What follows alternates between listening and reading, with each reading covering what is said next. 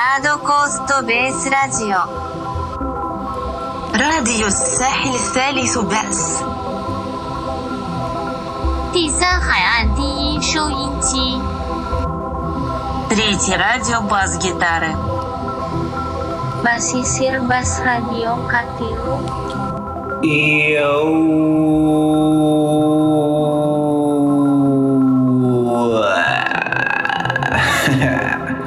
What it is, y'all. Third Coast Space Radio, Season 4, Episode 39. You already know, it's your boys Metaphysic. Hey, what's good, everyone? It's Kid Luna. And yo, we got a special episode. We got your girls KAOS and Astrid to come down and show it what it really is. So without further ado, let's get weird.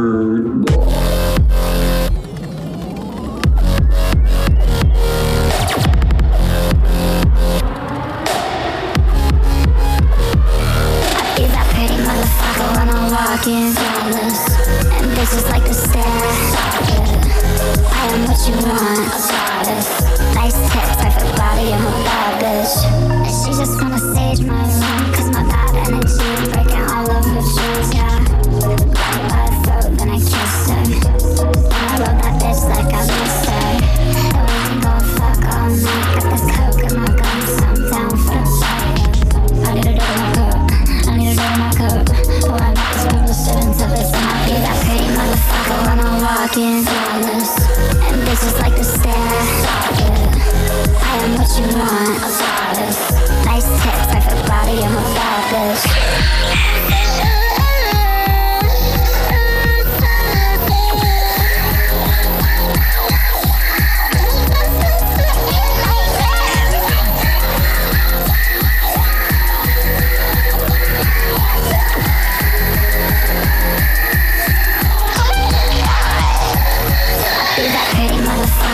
Walking flawless, and bitches like to stare. Stop it, I am what you want, a goddess. Nice tits, perfect body, I'm a bad bitch.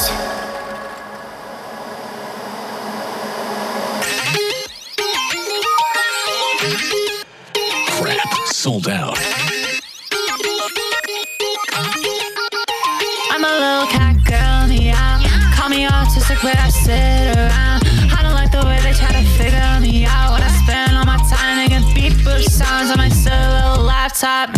In the dungeon with the girl who's smoking re-rock. Transcript edition of starting a podcast. I get up on stage and pretend that I'm all that. Freak out on the track like a motherfucking bath sauce. Smoking on gas, that shit look like asphalt. Molly, call me mommy if I'm honest. If I'm honest, yeah, I'm the hottest. Never catch me locking in the mall with my bitches. Bitches, boy, you don't get bitches. Log off the gram with the fake flex of shit, I'm not impressed. No, I don't like your fit. Get off my ass and my tits and my dick. Any red velvet slip, I wear it to my affairs. I style shit, I'm cold in this bitch. Like mink on mink on mink on me. I'm fucking terrible, so unbearable. I couldn't fuck this up anymore if I tried. And I have like a million times. What do you do when you're watching it die? Let it fall apart and give it meaning over time. Messed up fucking two twinks on a Tuesday. Everybody want a piece now, I ain't Tuesday. Doc got my eyes popping out like Eric Busey. A wicked sound effect, yeah. Hop the fuck up this dick. Yeah, you, not you. 30 minutes later, now I'm touching on a boob. Fuck your mom, the bloodsucker, I'll be soon. You make Windows Vista ass beats. My social security number is 3. Trying to suck my dick, but I'm 3 years off E. I walk into the club and I talk obnoxiously, saying This can't be good for me, but I feel great. I couldn't fuck this up anymore if I tried. And I had like a billion times. What do you do when you're watching it die? Let it fall apart and give it meaning, run it back. I couldn't fuck this up anymore if I tried. And I have like a million times. What do you do when you're watching it die? Let it fall apart and give it meaning over time. Fuck, I sold out. Think I'd have to kill myself to make it up now. Everybody love my shit, I swear they had me counted out. Now I'm all they care about, keeping up all my whereabouts, yeah. I couldn't fuck this up anymore if I tried. And I have like a billion times. What do you do when you're watching it die? Let it fall apart, give it meaning, run it back. Couldn't fuck this up anymore if I tried.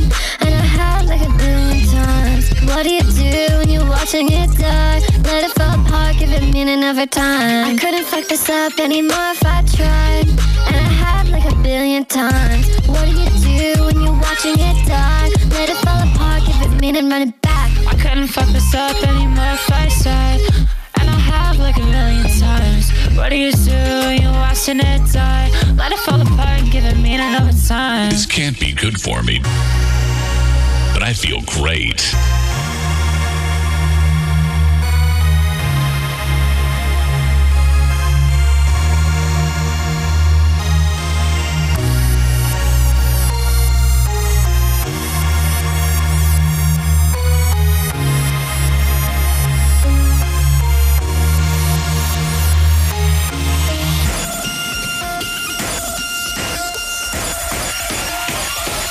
Baby, I'm a vampire, a fucking bloodsucker. I'ma drain you of your life until you're rotting in the grave.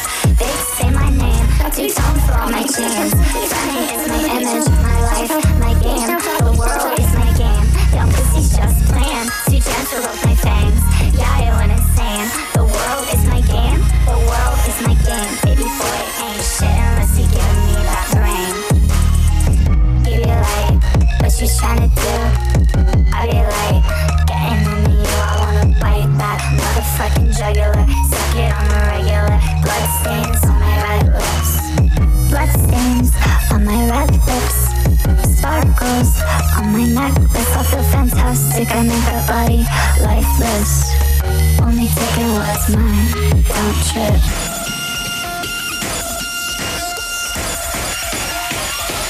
Baby, I'm a vampire, a fucking bloodsucker. I'ma drain you of your life until you're rotting in the grave. Bitch, say my name, two-tone for all my chains. Funny is my image, my life, my game. The world is my game. Young pussy's just playing. Too gentle with my fangs. Yeah, you went insane. The world is my game. The world is my game. Baby boy ain't shit unless you give me that brain. Yo, this shit's so fucking toxic. I'm exhausted. Drifting big boots, velvet dress, and some stockings. Lately I've been running out of options. Got my last check, spent that last check. Honestly, don't talk to me, don't even fucking bother me. Phony motherfuckers trying to get something out of me. Dick riders always want a piece of what they can't have. Cry baby bitches always getting in my bed. I'm a vampire, fucking bloodsucker. I'ma drain you of your life until you're rotting in a grave. Bitch, say my name, two-tone for all my chains. Fronting is my image, my life, my game. The world is my game. Y'all pussies just playing. Two gems for both my fangs. Yeah, you went insane. The world is my game. The world is my game. Baby boy ain't shit unless you giving me that brain. This is so humiliating.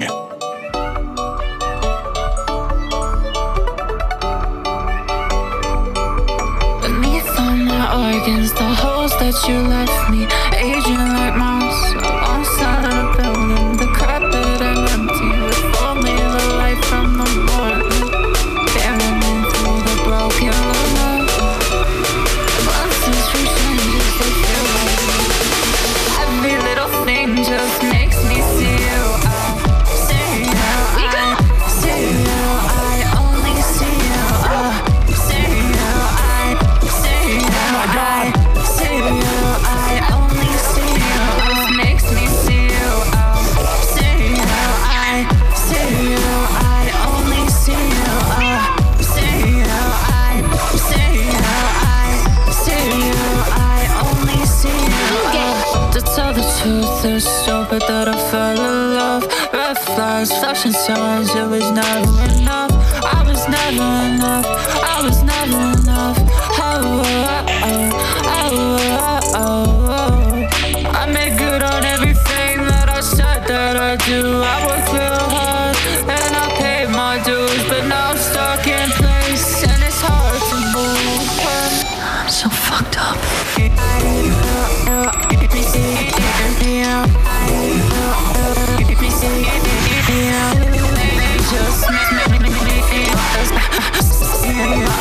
Just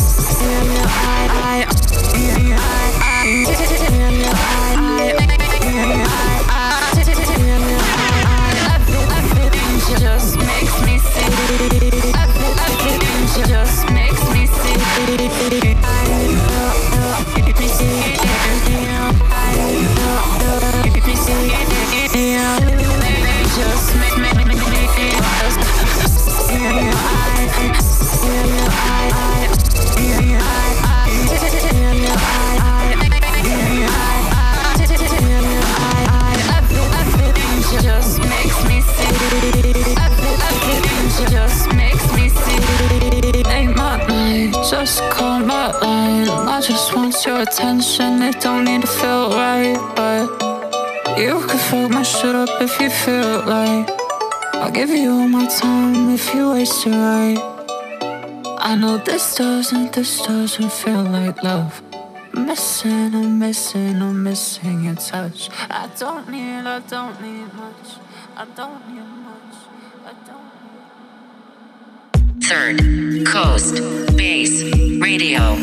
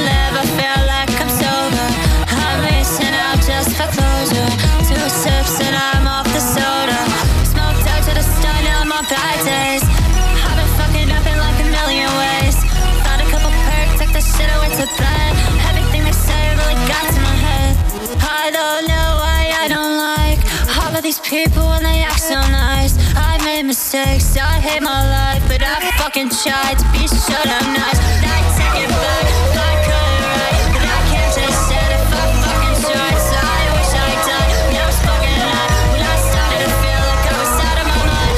It's over, so over. I never ever felt this over. It's over, so over. I guess you'll never get to know.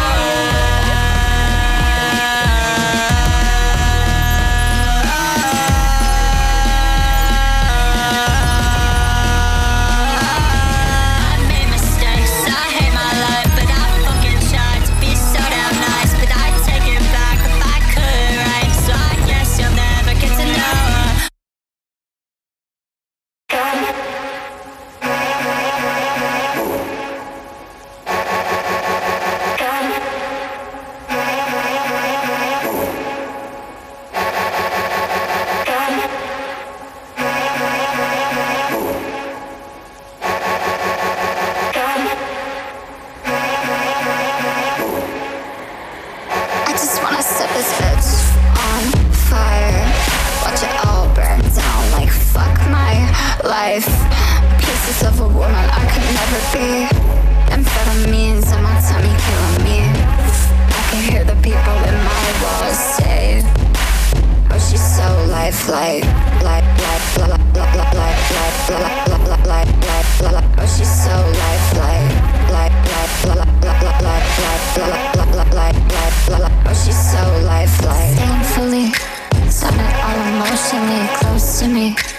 I just need you close to me, blatantly. Every word so mean to me is haunting me. It bothers me so constantly over us. Maybe you're just over us, broken trust. Images I'm throwing out, double cup. Liquor in my solo cup overnight. Could you please dispose of this bitch on fire? Watch it all burn down like fuck my life. Pieces of a woman I could never be. Amphetamines in my tummy killing me. I can hear the people in my walls say, oh, she's so lifelike, oh, she's so lifelike. I've seen spill from girls that get killed. Mama miss her baby, imagine how that feel. Her pretty green eyes look a lot like mine, so I wonder why I'm still fucking here. Those forming weapons against me will never prosper. My posture's proper, my chin high.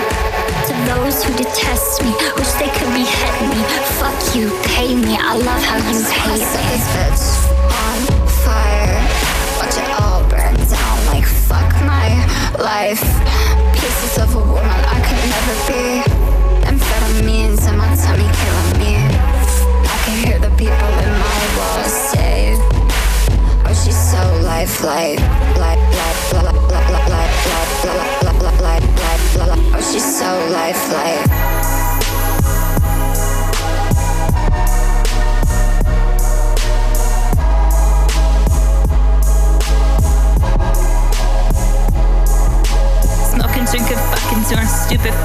head. Nothing but excuses for my missteps and vices. I'm in crisis, I guess.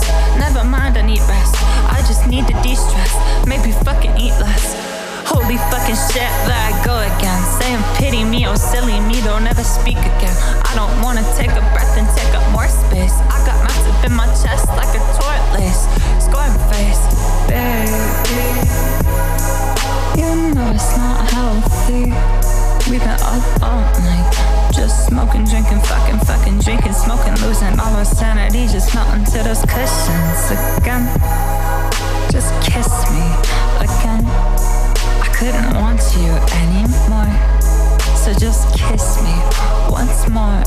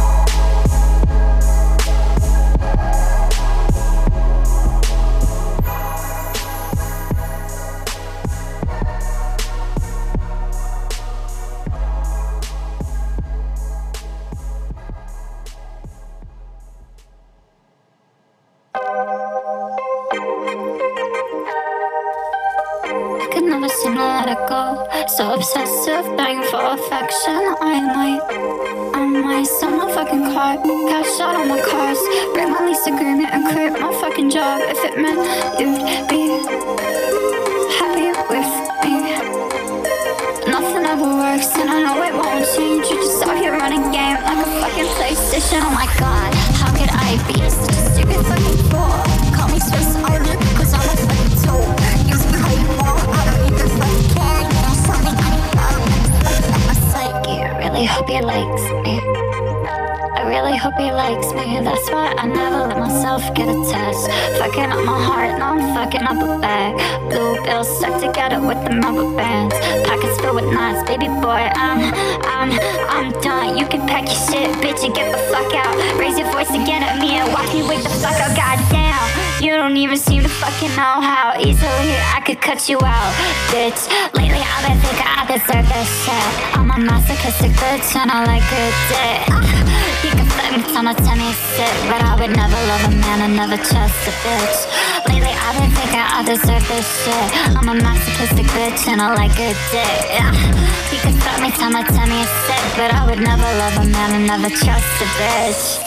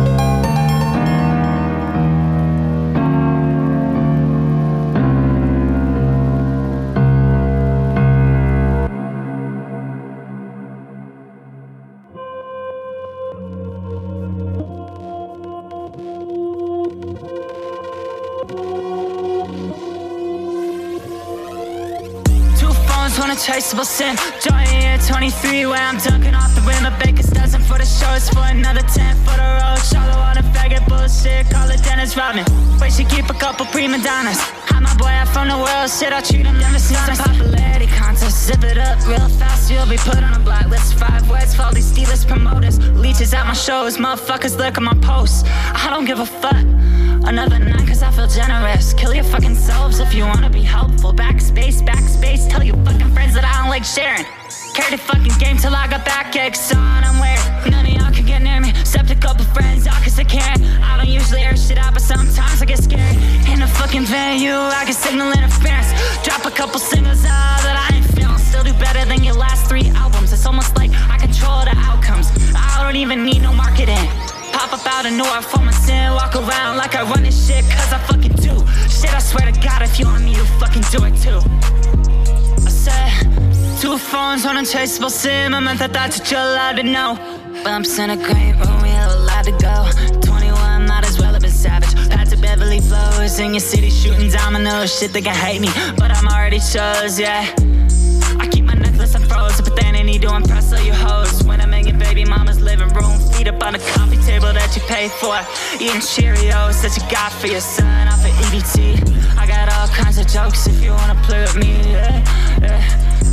Been aboard a defensive, struck them like a match that I can hit them where they at. I'm the one with all that motion, what they talking about. Bouncing off the walls on my Adderall, coffee and bud, just to speed it down a little bit. Sweet like cinnamon, but keep it short with all the sentiments. When I'm off the shroomies, guess I get a little intimate. Call me touched, oh, that's it, misunderstood. I could be the most important person in a room and still feel overwhelmed. I'm like I'm under you. Tell me that I'm heat, but I'm just keeping it on. I sweat them out and wait them out. It's 180 in a sauna, but the temper's like 183. Eating sushi out for naked ladies, somewhat casually. Everything that I put out is a whole new masterpiece. Sorry, my room's a mess, but you can set your price up on my dresser, please. Right next to the Henny in my new city, this fleece. You can get some dick, but you'll never have the rest of me, yeah. Whoa, yeah. Whoa.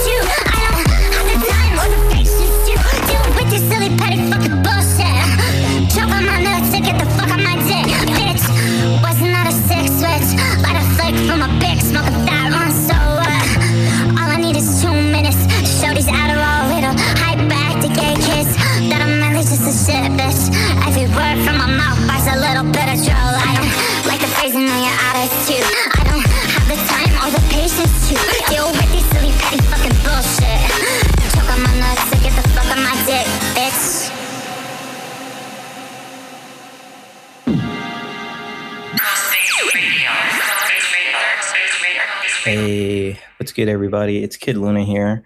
I hope y'all enjoyed that little mix Astrid put together.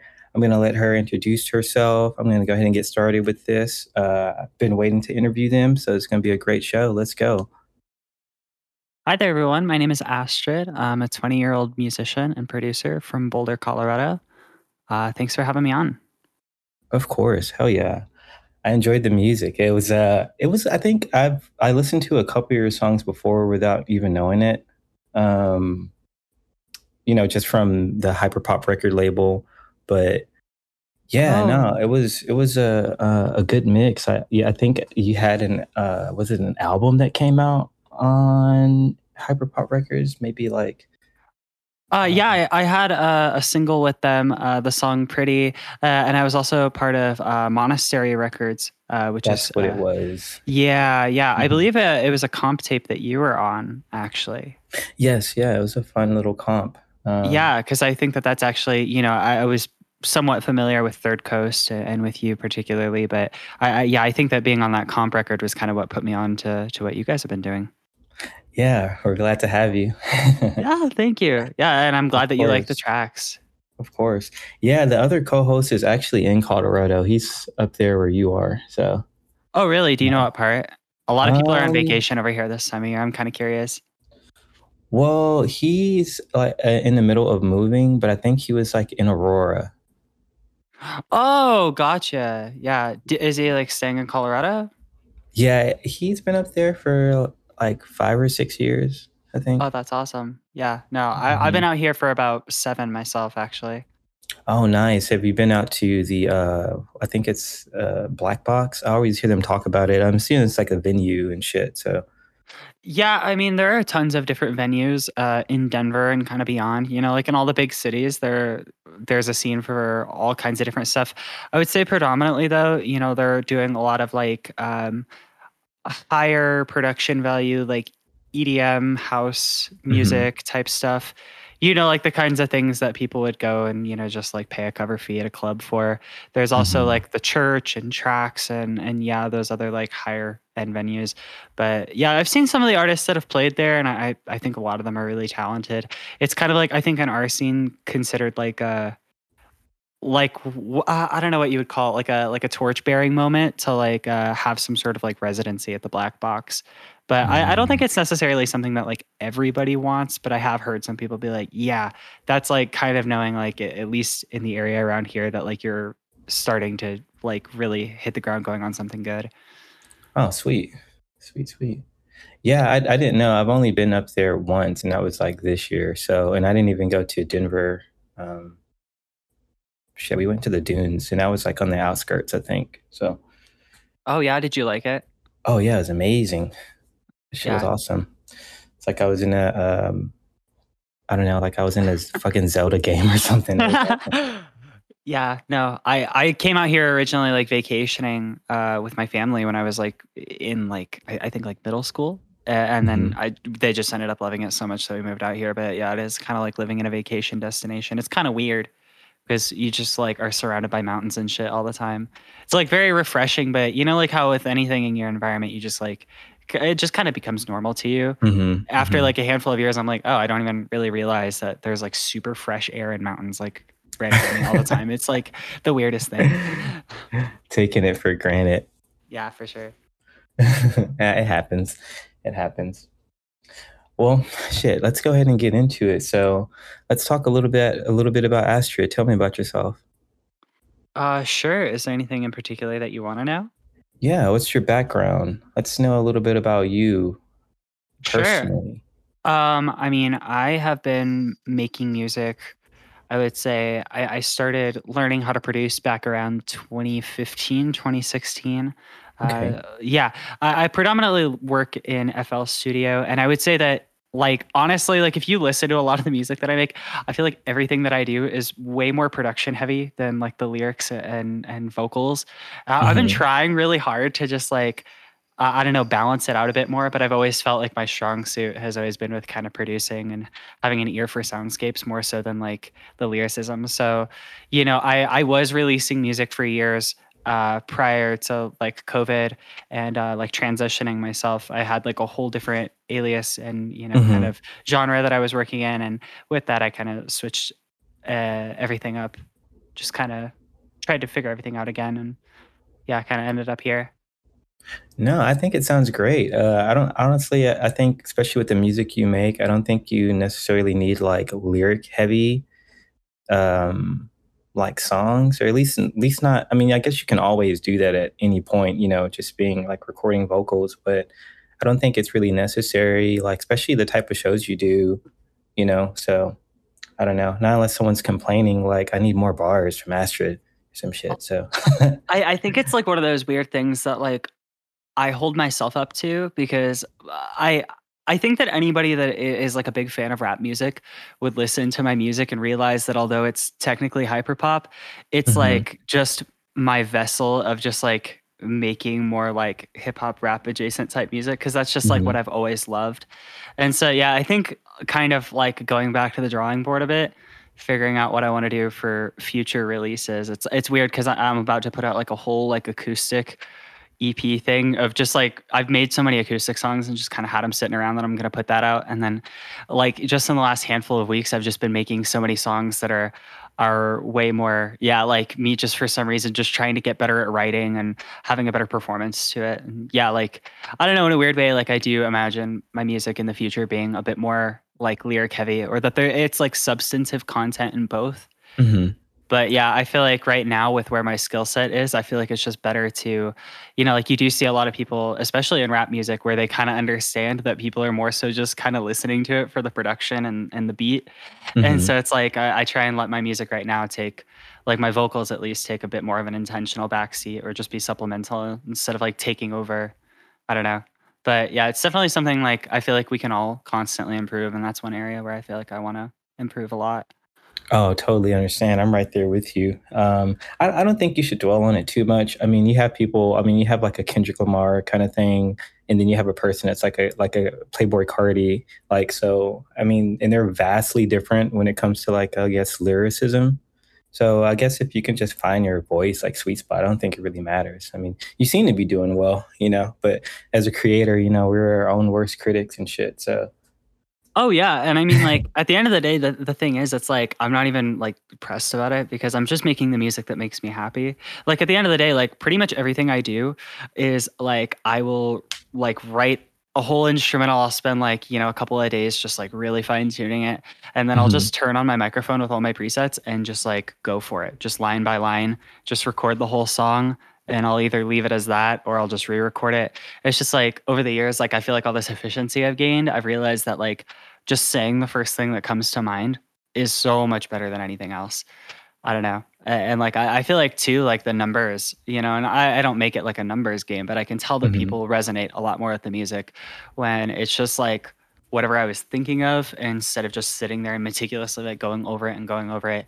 I guess I'm more Mhm. so just Mhm. saying that like I have seen a lot of other musicians that I'm so impressed by their ability that just off the top, they're so eloquently spoken and they use very verbose language and they have like very connected pieces of work and I guess it's just like I see other people just like killing it and I'm just like man I Mhm. really want to yeah I don't know I'm always so excited to just like make better music and I think that that's definitely something that I've been thinking about like working on more in the future.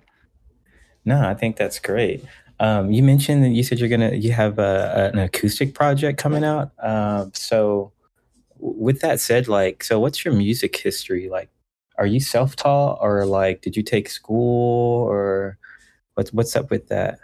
Yeah, I mean, there's kind of a lot to that. I mean, Let's get into it. yeah, so like I would say 2020 through about 2017.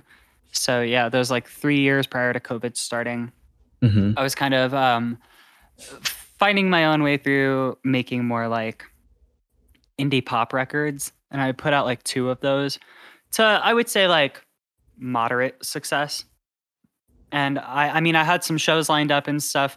And at the time, I was like still in high school, and so there was like this whole thing with that. A lot of it ended up getting pushed back or canceled due to COVID. And then I in the midst of that was like transitioning myself. So there was just, this whole period where everything kind of shifted. But in terms of musical background, I would say that that's what I was releasing as far as solo material goes. But I mean, throughout school, I took literally like I think like almost every single arts class that my school offered in the 4 years of high school. I went to a school that had like some pretty awesome, like very robust music programs. I will say that it was definitely a privilege, like all of the amazing courses that they offered, and just like history of music and being able to take like, like the choir classes, guitar classes. I also did jazz for years. Traditionally, I started by playing like jazz trumpet, and then worked into like saxophone, piano, and when I was younger, had like lessons in violin. So I don't know. I guess I've had a lot of like instruments across the board that like I think from an early age, like as I got older, and kind of had my own motivations towards it, ended up really gravitating back towards a lot of the same instruments that I started with. No, that's cool. So I guess like through your high school years, like you just kind of took like, I guess would be like band classes or something like that, or was it just like? Oh, go ahead. Oh, sorry. I was just gonna say, I mean, some of it was gonna be like band classes, but then as well as that, you have like choirs, theater groups, like within schools. I also took like we had like guitar class, which was more just like it would be like one guy like teaching like 10 kids how to play a guitar for like like an hour and a half every other day. So it was like, it wasn't like necessarily like a one-on-one lesson. There was a pretty good portion of that, but it was more akin to like, just like guitar lessons than anything else. So that to me was like, I'd always really wanted to get into guitar, but I would say that that was like the moment that like it started to click for the first time. Because I think for a lot of people that are like inclined to music or really anything creatively, you kind of just have to, like somebody just has to show it to you the right way. Like it could be something you're predisposed to like your whole life and you probably just won't even know because somebody's just shown it to you the wrong way. And it like wasn't until like high school, like I had done all the music stuff. I had always been, participating in whatever extracurriculars that my school had offered for it. But like, I don't think that I ever like realized I'm like, oh, this is a really awesome outlet for me to make stuff for myself. And so like I was doing all that with my school. And then as soon as I started getting into like DAWs and producing, I like almost completely fell away from it very quickly. I realized how much more I really liked just making my own music instead of playing other people's music. And that was what I think really set it off for me, is that like I realized that the difference is that I want to make music. I don't want to play somebody else's music. I don't want to be in a band. I want to do all of it if possible. And so like I think that that's why I've gotten really, really into digital production, honestly. Yeah, I hear you. No, I mean, you said you use FL Studio. I mean, that holds got the piano roll. So, I mean, that's all you need. The piano roll goes fucking crazy, guys. I gotta say, that's like the channel rack, the piano roll, fucking Fruity Limiter. Yeah, crazy. I mean, I do use other DAWs as well, because I have like a bit of a professional background in like songwriting for other people. So that was like a lot of what I was doing prior to, like COVID and stuff. That was a lot of why I decided to switch more into like making my own stuff, because I was feeling very consumed by just kind of working on projects for other people to just kind of keep my head above water financially. And so, I know. I guess it was more of like a strive to have a bit more independence, kind of just relaunching my music in this way. Oh, awesome. So where did your moniker come from? Which one? The Astrid moniker. Like, how did that come about? Like, was that like in between like the transition, or were you already using that name before? That's just my name. Oh, awesome. Yeah. So I don't know. I've always kind of been like more inclined to just attach my actual name to projects for some reason. I don't know. Like anytime I ever use like a pseudonym or something, for some reason, it always just makes me feel corny. Like I don't know how to describe it. Like I always just feel like dorky if I just like make up like a stage name for myself. So I'm just like, whatever, I'll just call it what it is.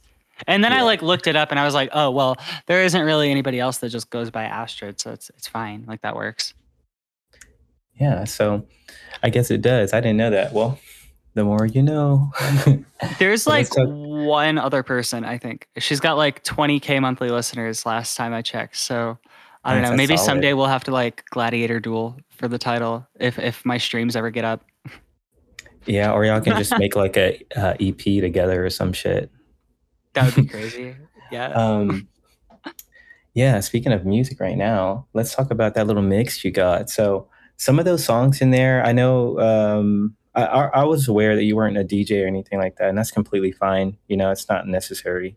Um, it's, we've had other people on that don't DJ. I think Orange Pill Mystic, she was on here. She plays live.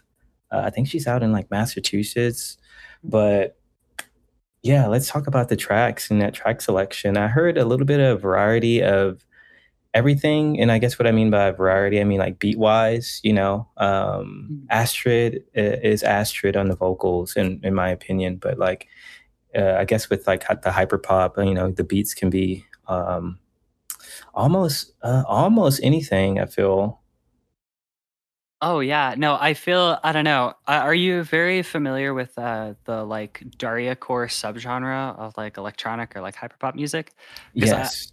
yeah, I was gonna say I feel like a lot of what I've been doing since Hellraiser came out, and, you know, some of the tracks from Hellraiser kind of start off the mix that I put together, but I feel like all the other stuff that isn't from Hellraiser, you can kind Hmm. of see like that. Yeah, I don't know. I gotta say, like, I think that my influence is really really wide, a lot more than it probably shows in the music, but you could probably still at least see, yeah, that there's a like especially with Daria Core, just the idea of just like pulling from all kinds of different genres and just kind of going with it.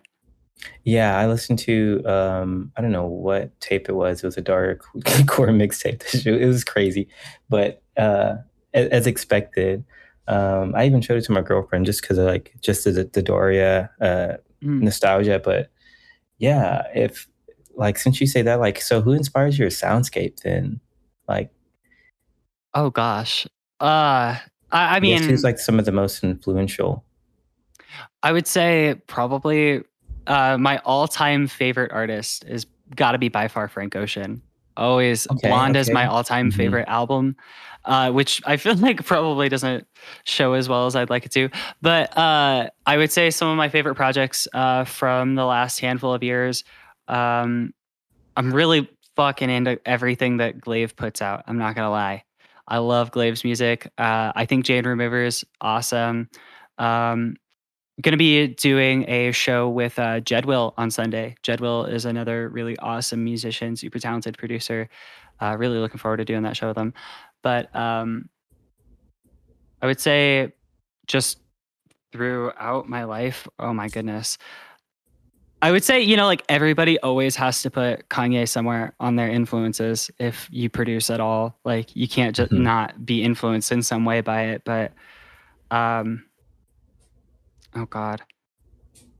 I feel I'm like kind of on the spot here, like flipping through my Apple Music as quickly as possible. I had an absolutely devious Brockhampton and Chance the Rapper phase, which I just feel like my music is like that, but if you night chord it and then G clipped the master, or I guess just blew the fuck out of it. Um, I mean, That's a good description. yeah. I mean, so for sure, I know you said you was making music or you started making a new alias like in 2015. Mhm. Were you ever into like future bass or anything like that? Or were Uh, you or did you kind of hop in after that wave? You would be very interested. So, all of the music that I was really putting out at that time was largely like acoustic pop. So, most of the songs that I Okay. was putting out then would be like me playing like guitar, ukulele, piano, you know, those kinds of things. And then, like, I would have a drum machine that would be playing like mostly just like analog sounding drum sounds. You know, Hmm. just kind of like, I don't know, there's kind of a wave at the time of like bedroom pop type music that was going around for a bit, Hmm. circa like Claro, Cuco type music. I don't know if you were really paying attention to that scene when that was kind of happening, but that was kind of where I was going with it. And I don't know. I think it was like fine and all, but I think over the years, just kind of coming into my own sound a bit more has been really fun. Because like it sounds fine when I go back and listen to it now. And dear God, yeah, I have all that archived. But I go back and listen to it, and I'm like, yeah, this is fine, but it doesn't sound like anything that like I'm super like in love with, and I can hear it when I listen to it. You know? Yeah. And that's such a crazy thing because, like, you may not be in love with it, but people may love the song. And you just have it archived away. Yeah, I know for sure. I'm sure that there are probably people out there that like I don't know, because at the time that like I started privating things, you know, I kind of went dark on all my social media for maybe like a year or two. I mean, before February, I kind of just like pulled the plug on all of my social media presence for like the last couple of years. It was just like kind of lurking all the time, and then just yeah, I don't know. My friend Charlotte that I do a lot of my music with, she is super awesome and was really instrumental in that. Like, we started collaborating on music together. Well, I found out that she worked on music. She heard a lot of the stuff that I was working on, like Hellraiser and everything, and was just like, "You got to put this out." And at the time, I was like, you know, I'm totally done making music. Like, I don't want to do it anymore. And she kind of just convinced me to throw my hat at it again. And I gotta say that I think that was probably one of the best decisions ever. At least, you know, like I'm super appreciative for her kind of steering me in that direction, because it's led to so many awesome opportunities. Yeah. So, well, at what moment did you what moment in your life did you decide to like just like focus on music? Was it like as recent or? It's weird because I think I've always just kind of had this feeling in the back of my mind that at some point I was going to put myself in a position where I could just like kick back and make it the main priority. And I think it came to me after like I was going to the University of Colorado for a while. And I was planning on, you know, just kind of like pursuing computer science. And I don't know, it was okay, but I didn't feel like that's like what I want to do forever. And it was also crazy expensive, I gotta say.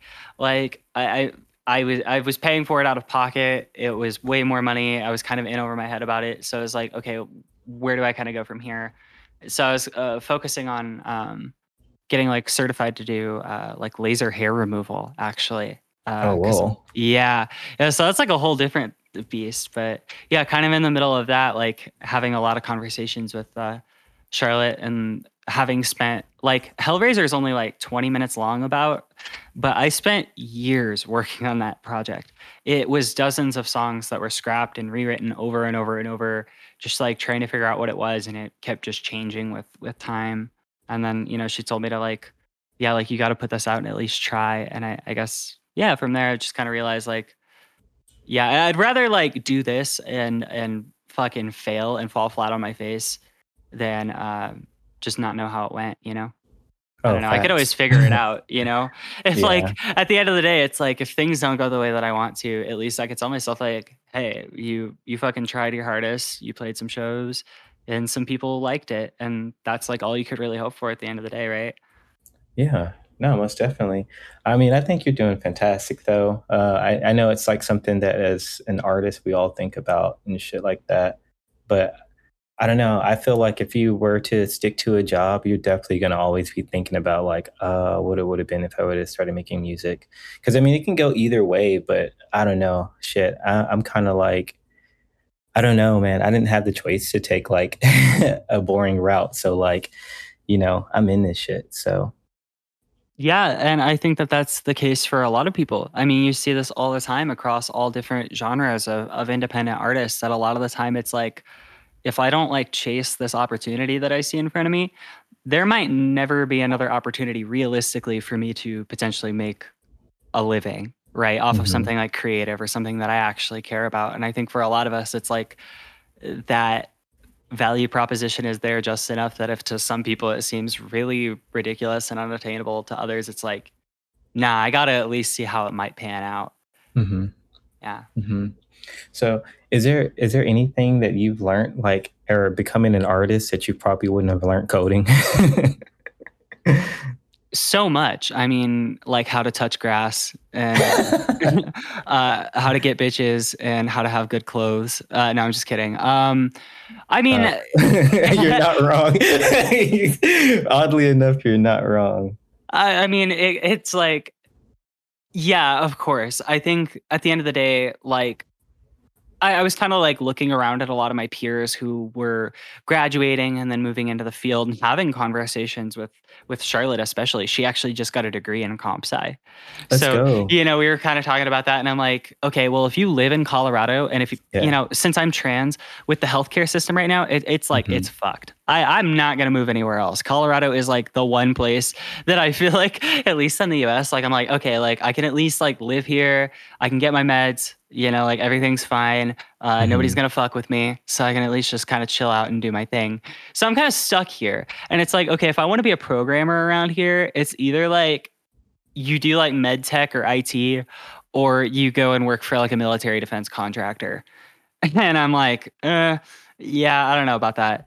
But I mean, at the end of the day, like the same is true for everything I feel like I've done up to this point. Every single job I've had, all the opportunities that have kind of came and went with like, doing like hair and skin and stuff, like, because for a while I was imagining like, okay, well, I am about to be certified. Like I'm only a couple of months away from finishing up, getting certified to be able to do like hair and skin and stuff. And it's like, okay, like I could go work in a salon, but like at the end of the day, like because to me, I'm like, I feel like with what I'm doing, if I just applied myself as much as I would to getting that, to doing this, I don't know. Call me crazy. I feel like my odds are pretty good.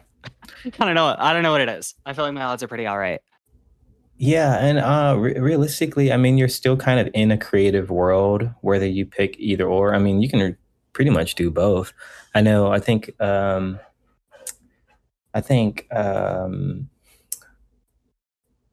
Ducky, they tattoo and they also still make music, I think.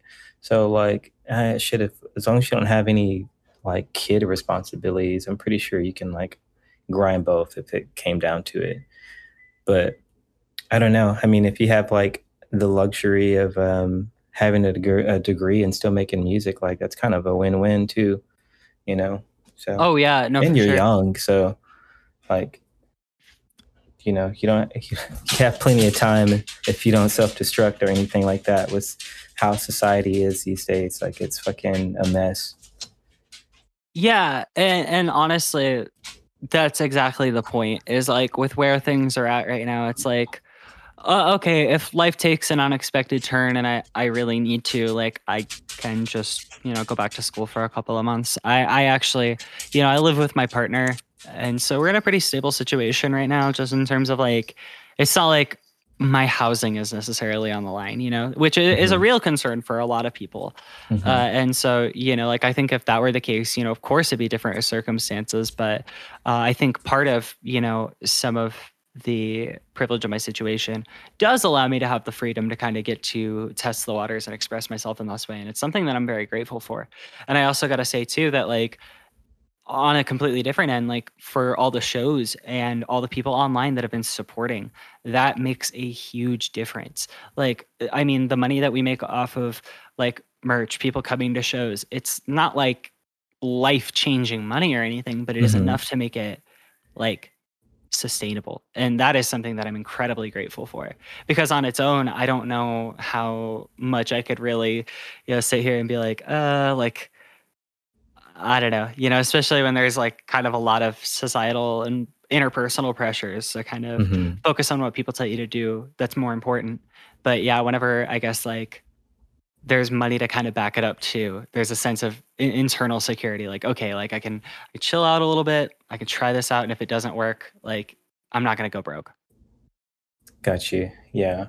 Well, I mean, shit, get that bag. Get that fucking bag. Yeah.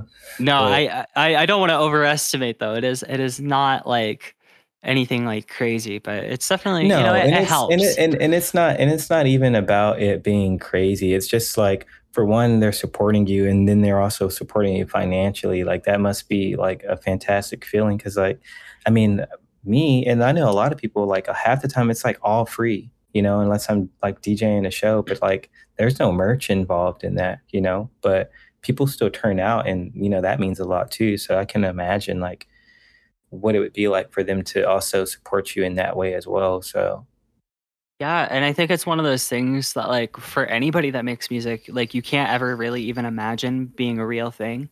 And so like I think for me it's just like I'm still in that state of like awe all the time about everything. Like I don't know. Like of course like actually having merch that we can sell to people and the fact that they want to buy it. But like I had a show like a month or two ago where so like I'll go and do the show and then afterwards I like to just sit at the merch table and say hi to everybody that came through because really appreciate it. If anybody wants me to sign stuff, whatever, always happy to do it. So I'm sitting at this table and this person comes over and it's kind of dark inside the venue and they like unfurl what looks to be like an elder scroll. Like it like I swear to God, it looks like this giant sheet of parchment paper. It's like huge. And they unfurl it and it's like sideways. So it's like kind of dark, so I can't really see what it is. And then they turn it and it's like an absolutely beautiful painted portrait of me. Like wow. in like incredible detail with like some of my lyrics painted on it. And I'm like, they're like, can you sign this? And so I'm signing it. And I'm like, why is it on this material? They're like, oh, because I make like custom like leather jackets. So this is going to be like on the back of my jacket. And like, yeah, like, I don't know, like, especially for like how short of a time that I've been releasing music under this alias, kind of having to start from nothing. I was so insecure that like this project that I had spent so much time and energy on making like exactly what I wanted it to be wouldn't do anything near as well as like all the other stuff that I had put out. And so to see that like people actually like resonate with it on that level, it makes me like so happy. Like I'm sitting here right now thinking about it, just smiling. Like I'm so grateful for the people that like actually like care that much. Like, because there are people that like drive out for hours every time for these shows. It's like, God, I love it so much. And yeah, even if there was no money involved, like those experiences make it 1,000,000% worth it. Do you think like your journey through transitioning, you think that gave you a lot of confidence and like a lot of self-insurance? I think in a lot of ways it has to. I think that anybody that's lived a similar experience to this recognizes that like it's almost unavoidable that in a lot of our experience, like you begin to be seen and treated differently for a long time. And you can either kind of choose to let that break you down or, sadly, and I wish this wasn't the case, a lot of us that are like the kinds of people that like to be outside and talk to people, you kind of have to just learn how to stop fucking caring. Like that's really all it comes down to. And I think that as an extension of making music has been such a blessing because I think I love talking to people, but at the end of the day, I'm just incredibly shy. Like it is kind of hard for me. Like I feel like I can go through the motions and talk perfectly fine, but on a certain level, like it is a little difficult for me. So I don't know. I think it's at least given me more outward charisma, which like allows me to carry myself a bit more. Less charisma, more so confidence, I would say, is a better word for that. But yeah, I definitely think it has helped my confidence. And just like, I don't know, like I'll have shows where like I'll feel like I'm absolutely fucking bombing. And so I'll just like go for it like crazy. And then people will come up after and say that they loved it. So it's just like, I feel like all of it is just like giving the energy that like everything's good and people will just kind of follow suit. Facts. Yeah. I've done it and seen it, and I understand that is a real thing. Because I mean, they're seeing you having a good time, and it's still a performance, Like, I don't know, like there's plenty of people that get paid like fucking $100,000 and they still be fucking up during the show, like, So yeah, no, I don't know if you've ever seen like Lucky or Ken Carson or like 21 Savage on stage. They literally just like walk left, then right, then left, then right. And it's like, I don't know, like at the end of the day, like I am practically just kind of playing the song really loud.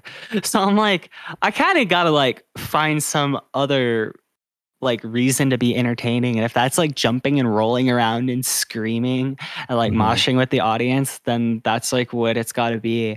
I don't know, like, you know, obviously no disrespect to those artists if that's what their fans want to pay for them to see, but at least for me, it's like if I'm gonna spend money to go to a show, like I want to be fucking entertained. I'm paying to be entertained.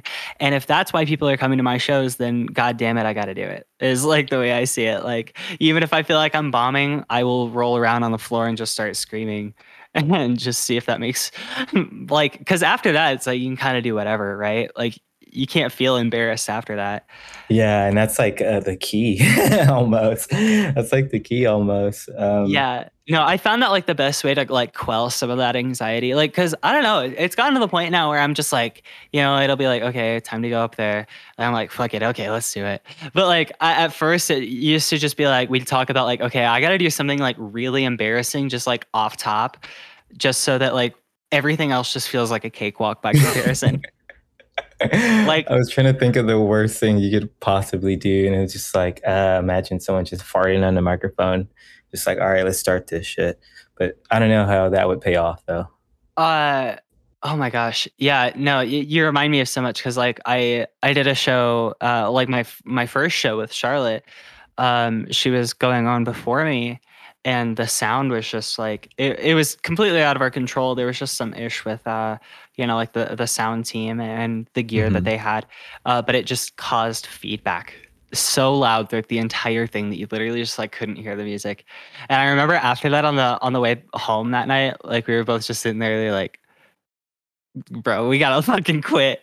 But after that, it was like before every single show, we just like sit there, and I think we just both remember that moment. We're like, can't be that bad.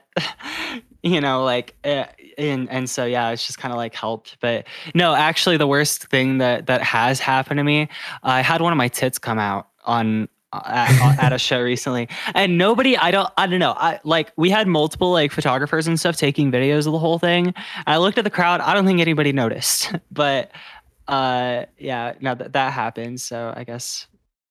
Yeah, I don't know. I would have noticed. I definitely would have noticed the titty. Like, I definitely would have noticed the titty. I'm like, hell yeah, Janet Jackson slip.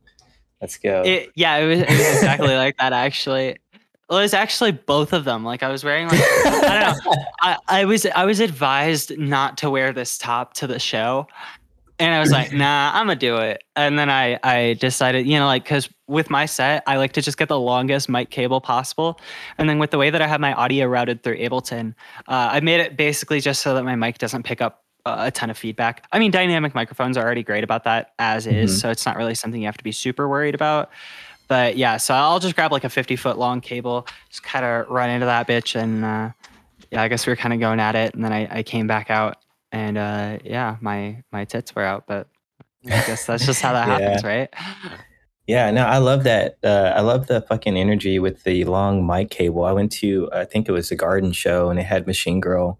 So, you know, that vibe was like fucking long, extended microphone cable and just going into the crowd. So, yeah, no, actually, that was an idea that, honestly, I'm going to say it outright, I totally ripped off from one of my friends. Her name's Bent. Bent Will Kill You Music. Super awesome. She makes more like hardcore industrial type music. And nice. At one of her shows, yeah, I was, it was like the first time I'd seen her play, and I was just like kind of watching how she works. And I realized that she would turn her laptop to face the audience, kind of have that interface, and then just walk out into the crowd. And I was like, oh my God, that's so much more entertaining than watching somebody on a stage. It's like actually just having everybody in a giant circle around you. So much cooler. I mean, it makes for better photos. People actually get to be closer to you. And it's like, there's less separation, I feel. Yeah, and that's what I really intimate. like about it. Yeah, no, like, and I think that it's something that like, I'm going to try and find a way to do at every show if I possibly can. Like, I don't really want to do shows on a stage, really. I don't know. Yeah, no, I fucked with that idea heavy. So is there any advice you can give any upcoming producers, or anything you could help out any upcoming FL Studio users? Ooh. Yeah, I guess I'll split this up into two categories, because I don't know. I don't think gatekeeping is real.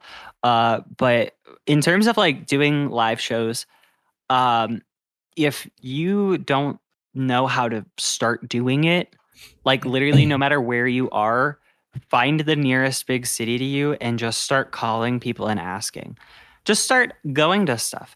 And if there isn't a scene, then get some of your friends together and literally just make one. You will be so surprised to find out how many people in your city are dying to have just some kind of communal space out here in the Denver community. There are so many different groups that are just like small collectives of like handfuls of people that get together, host an event at maybe somebody's house, and then dozens of people show up. And it ends up generating hundreds of dollars of revenue for them. And it's very sustainable. And like, those opportunities are there if you're willing to take it. In terms of producing, stop fucking making type beats. Stop. I swear to God, when you stop making type beats and stop using kicks, all right? Tune your 808s. You just okay, if you want to make good hyperpop music, just make whatever song you were gonna make, export it, speed it up 20%, and then just G-clip the fuck out of the master. Just blow that shit to like 3 decibels. I swear to God, it sounds so much better.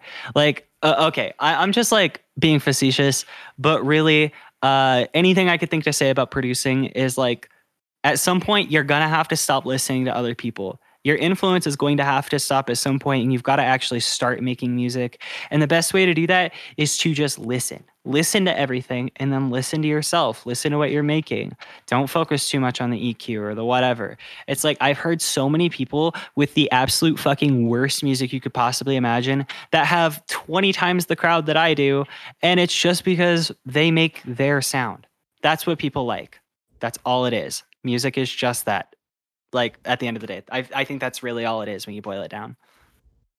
So is FL Studio your favorite DAW, is it just a tool? I think that every DAW kind of has its own quirks and things that people really go to it for.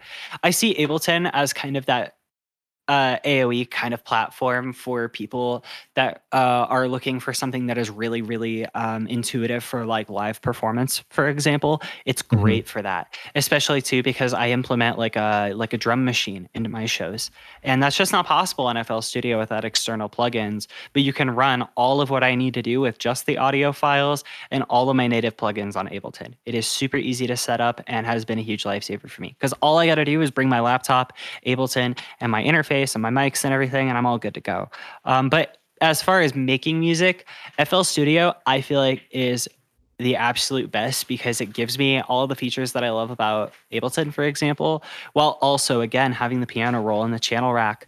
So for somebody that, like, I know enough about music theory that if I sat down at a keyboard, I could plot out the keys and I could write a song that way in a traditional composition.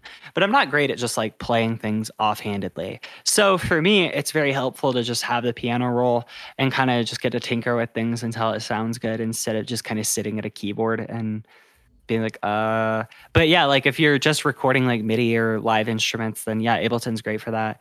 GarageBand, I think, is fucking killer. I've heard some really great projects come out of GarageBand. I've never personally dropped a song from GarageBand. Yeah, I haven't used Cubase or Reaper or what is it, like BandLabs? Is that the app? There's like an app and like a free website. I would not know. Oh yeah, those are like all the DAWs everybody's using. Yeah, I think though that like FL Studio is great for me because the foundation of most of my songs ends up being like an 8-bar loop oftentimes where I'll just like, I don't know, I think simplicity is really awesome and then just kind of building on it from there. So I'll just like kind of go from the biggest part of my song first, working my way down. And the best way to do that for me is to just write like the chorus in the channel rack part of FL and then just kind of break that down in the arrangement view into smaller pieces. If any of my FL users out there know what I'm fucking talking about right now. Do you have any go-to VSTs? Or you have any like hardware? I know you said you had like a drum machine. Yeah. So in terms of hardware, I mean, I do. You said earlier that I was the first person that doesn't DJ. I do. Not well and not a lot, but I have done a few DJ shows. And so yeah, I've got a tractor control too, because that one's super easy. Yeah. And then I've got like 3 acoustic guitars, 1 electric, a couple other instruments. In terms of synth gear, here I've got a pocket operator and a TD3. Oh, cool. So yeah, not a lot in terms of like analog hardware. I wish I had more, but I also live in an apartment, so it's like, dog, I don't have fucking space for all that shit. Yeah. I don't know. Like, I used to have like a full studio setup, like where I had my own room that was like set up for all this stuff, and then I ended up realizing like nowadays I honestly record all of my music in my fucking living room by choice. Like, I don't know why. Like, I downsized and just like decided like I switched from a desktop to a laptop, and like I just make everything on FL Studio. But to answer the question, some VSTs that I really like, and I use in a lot of my shit. Serum's awesome. I use Serum to make nowadays I've been getting a lot more in the practice of straying away from using loops and stuff in favor of making a lot of my own, drums and keys and, of course, all the melodies and stuff. But predominantly through Serum is where I make a lot of my shit. But I think Labs has a lot of great stuff. Pocket Dimension I've been playing with recently. You can get a license from them for like $10 for it, and it's really fucking killer. What is that? Pocket Dimension? Yeah, you'll have to check it out if you get some time. But basically, like, it's like a granular synthesis type VST where basically like it shows a display of images just like flashing on screen really fast. And there's some knobs to tweak the sound, but as you click, it kind of just takes wherever you're at in the sample and just starts making like granular distortion out of it. And it's like not the most like practical VST ever. Like, I couldn't see it being used in like everything, but like one of the songs that I actually had in this mix, I used Pocket Dimension on the lead. It was this like rap song that I actually made on the way to a show in Colorado Springs last week, where like basically like it drops and then I just start going in on the bars. But I basically have the Pocket Dimension thing like automated, so it's like kind of coming in and out of just being like woo woo woo sounds. So it's, I don't know, it's kind of cool. But Labs is a great like really organic VST. Filter step delay, fucking, I don't know. I really think too, people sleep so much on the stock plugins on their apps, like grain delay on Ableton, fucking Fruity Limiter. People give Fruity Limiter so much shit. That thing has so many goddamn uses. Gross beat, I still use Gross beat like every goddamn time I make a song. Is that like an always VST in most of your music? Not every single time, but I would say like a good portion of the time. Like, it finds its way in there, at least in like one track. Because like my songs will sound like it's like 6 sounds, but then you open up the project file and it's like 50. And you'll just find the most like random like perk sound playing like so faintly you actually can't hear it. And it'll have like gross beat on it. But yeah, no, it finds its way in almost like everything, even in just like certain sections. But so how is it when you're staring at a blank doll? What do you usually start with? Like, so yeah, kind of my process on that. I'll kind of, first off, I'll pick a letter, I'll pick a scale. I'll just kind of think about that. And, like, for anybody that doesn't just know scales off the top of your head, like just enable like the ghost scale view on your DAW. I believe Ableton also has a piano roll. It's not as good, but I think you can also do this. You can basically just do like scale highlighting. And then from there, we'll just build out the roots, and then, just build out the rest of the chords and then assign it to a DAW. Oftentimes, I think it's best to start my compositions by writing out the bass chords, adding a top layer melody, then a counter melody, all using a just standard piano sound. Sometimes even just like stock FL keys, because I'm more so just listening for those note values and how they interact with each other. And like, I think that we live in an era with music where like it is so easy to be such a good sound designer, like just by fucking with the buttons, that it's more so a display of talent to know how these chords interact with each other and being more intentional about what kind of emotion these are meant to invoke. Because like I think in a lot of my songs, most people probably don't even know what words I'm saying. Like most people don't pick up on the words in any song, you know, but they can feel what the song is meant to make them feel just with the instrumental. And I think that chords are what really carries a lot of that. So having interesting chord variations is where I place a lot of priority. And then I'll just split that up. You know, I'll just take the top line out, then the chords, and then the bass. I'll assign them all to their own instrument channels and just, then go into like Serum or something and just make presets until I think it sounds good. Kind of just go from there, add in all the drums, and really, I gotta say, I don't think that I've spent more than a day on a beat in the last year. Like, oh wow, that's nice. Yeah. Like as far as instrumentals go, I don't know. I guess I've been like, especially working in hyperpop music, it forces you to strip everything back and say like, what are the fundamentals of a good song? I've realized that having really good structure is a big part of that.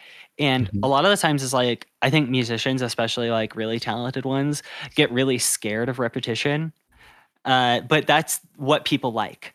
I think sometimes, especially with like electronic music too, like we're so scared to write a fucking catchy song.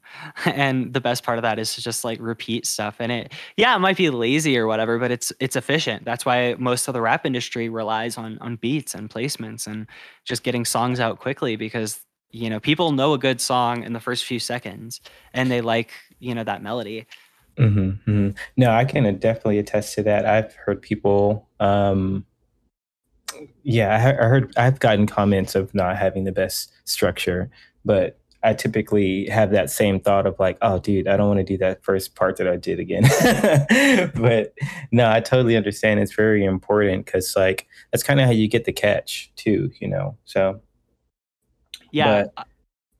I was going to say to conclude that thought, sorry to interrupt, that, I think what I've found to kind of just be that sweet spot with the audience is when you're still doing your thing and you're making it unique, but you're giving them enough elements of stuff that they've heard before that it doesn't make them too uncomfortable. You know, it's not like it's compromising my sound necessarily. This is just something that I've grown to really like, and I think it represents my sound really well. Because like, I like catchy music. I like music that sounds like what I make, you know, just like that super repetitive, like you know what you're in for kind of shit. But like, I don't know. I think in the future, you know, everything grows and changes, and I'll probably be making some crazy shit with no chorus in the future. That's what I was trying to do for that most recent like rap song that I threw in there near the end of the set. But yeah, no, that has something in there that I should think about. But anyway, DJ versus producer, should one be perfectly skilled before jumping into the scene? no. Oh goodness, no. I mean, like, I feel like I am right in the middle of one of the most interesting and coolest developments in a scene that we've had in a long time. I mean, what's going on in Denver is so fascinating to me as somebody that has loved music my whole life. I've taken so many history of music courses. I spend so much time just poring over the culture and everything about it. And what I'm recognizing here is that I'm kind of in the middle of the breeding grounds of a scene of kids that just make shit.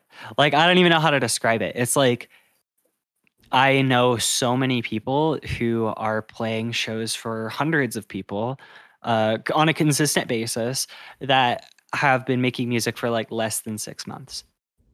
It's like, it blows my mind sometimes because like, of course, you know, sometimes you can hear that skill level in it, but like, at the end of the day, like I think a lot of people just like partying. Like, if you can spin kind of okay. Like at the end of the day, like I think there's a huge misconception like in DJ culture that like you have to be really good at DJing because like, dude, like so many shitty fucking DJs play great shows, and it's because like most of the audience doesn't know what a DJ deck does. They don't care. Like they're just listening to the song. And so like, I don't know, there are people that like spend like a lot of time being like, oh yeah, you gotta know how to chop and use the jog wheel and manually like, and it's like, okay, yeah, that's cool. And like, I'm sure that like there are people that put on really great shows with that. But in spite of that being the professional culture, at the end of the day, the audience is just there to see music that they like. And so like, yeah, I've heard some people that don't even know how to write like I could ask them like, what's the C major scale? And they would be like, yeah, they couldn't tell you. But yeah, that's me. yeah, right. But they play bigger shows than me. And you can't hate it because at the end of the day, the audience is the one that's dictating what's good, I guess, at the end of the day. Not necessarily what's good, but like, I don't know, if a tree falls in the forest and nobody's around to hear it, did it really fall at all? Kind of thing in a weird way. Like that's kind of how I see it. Like, I think that in some ways, like the fact that people in droves do show out for it does kind of stand as a little bit of that merit of quality there, even if on a personal level or other professionals might disagree. Like, yeah, totally. Like if you make music, just share it. What's the worst that could happen? People don't like it. Just make more music. Like, just keep making music, tell people to like it. Like, or don't. Like, who cares? Like, if you just make music and people don't like it enough, then people will come back around to liking it. Like, I don't know. It's weird. No, I mean, no, I think it makes sense, or at least it makes sense to me.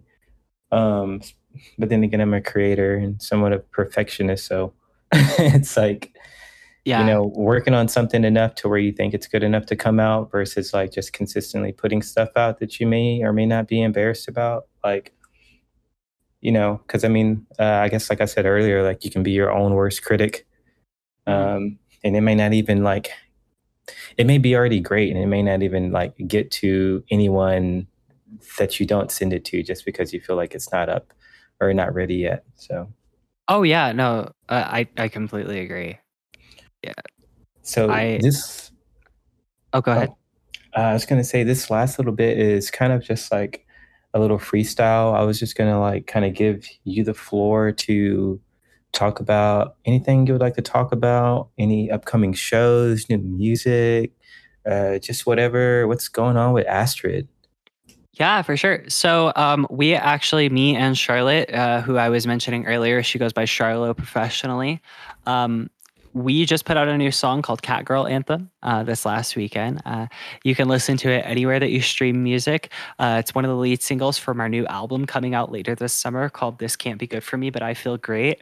You could hear throughout the mix, we take a lot of samples from Postal 2 and other games and things that we're inspired by. It's just kind of like this horrible fucking mishmash of us just sitting there over our computers, like laughing like children together, being like, ha ha ha, we got to put this in the song because it's funny. Like I think I don't know if I put it in there, but I've got a fucking song that like she like threw in a sample from Fallout 3 and I was just dying laughing at it. In the mix, right? I don't know. I don't know if it was in the mix. I'll have to send it to you. Have you played Fallout 3? That's so funny. Yeah, I have. Yeah, it's the part where you're about to leave the vault and Butch is like, you gotta help me. My mom's stuck in there with the rad roaches. And like, I was just going through her computer and I found that audio file. I thought it was so funny. I was like, you gotta put this on a beat. And so, yeah, there's this song I've got coming out. I don't know. I gotta actually name it and then I'll put it out. But yeah, it'll be out soon. You'll hear that sample and go, oh. But yeah, so Cat Girl Anthem just came out. We're actually doing really well on the streams with that so far. So thanks to everybody that's been checking that out. I'm going to be doing some music videos and other shit for that soon.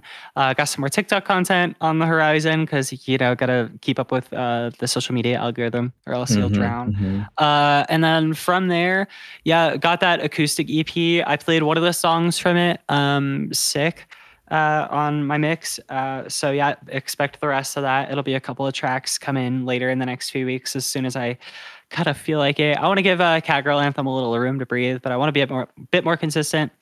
Otherwise, yeah, I'm just gonna be cranking out like a shitload of music. I've been thinking about ways that I could just maybe even on like almost a weekly or bi-weekly basis. I don't know. I was gonna say earlier, sorry, on a concluding note, you were talking about being a perfectionist, and I feel like I have been myself for so long.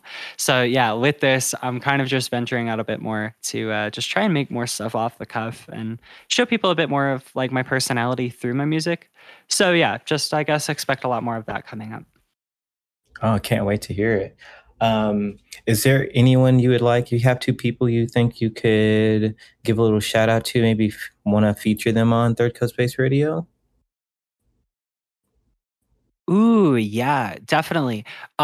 Reach out to Skyline Tapes. They're the people that do the tape pressings, the CDs, the hoodies, everything else for my releases, as well as a lot of other people. Isaac is an absolutely wonderful individual who has been an incredible start and really believed in me throughout this whole process. And love Isaac to pieces. Alongside that, my best friend in the world, Charlotte Music. One of the best people I know, incredibly talented musician, is about to put out her first EP. She's got a song called Solitude with me on it. We're also going to be doing a joint album later this year. But yeah, those are the two people above everybody else in our community that I got to say, like, if you're not already put onto them, you got to be onto them. Y'all hear that? Y'all hear that shit? Get on it. Get on it. Well, this has been a great episode. I don't want to take up too much of your time. I appreciate you giving us the time that you have. It was fantastic. I enjoyed the music. Looking forward to hearing more from you. Yeah, thank you so much for your time. I really appreciate you. And thank you to everybody else for checking out the episode. I appreciate your time. Thanks, guys. Yeah, and that's Third Coast Space Radio. We out.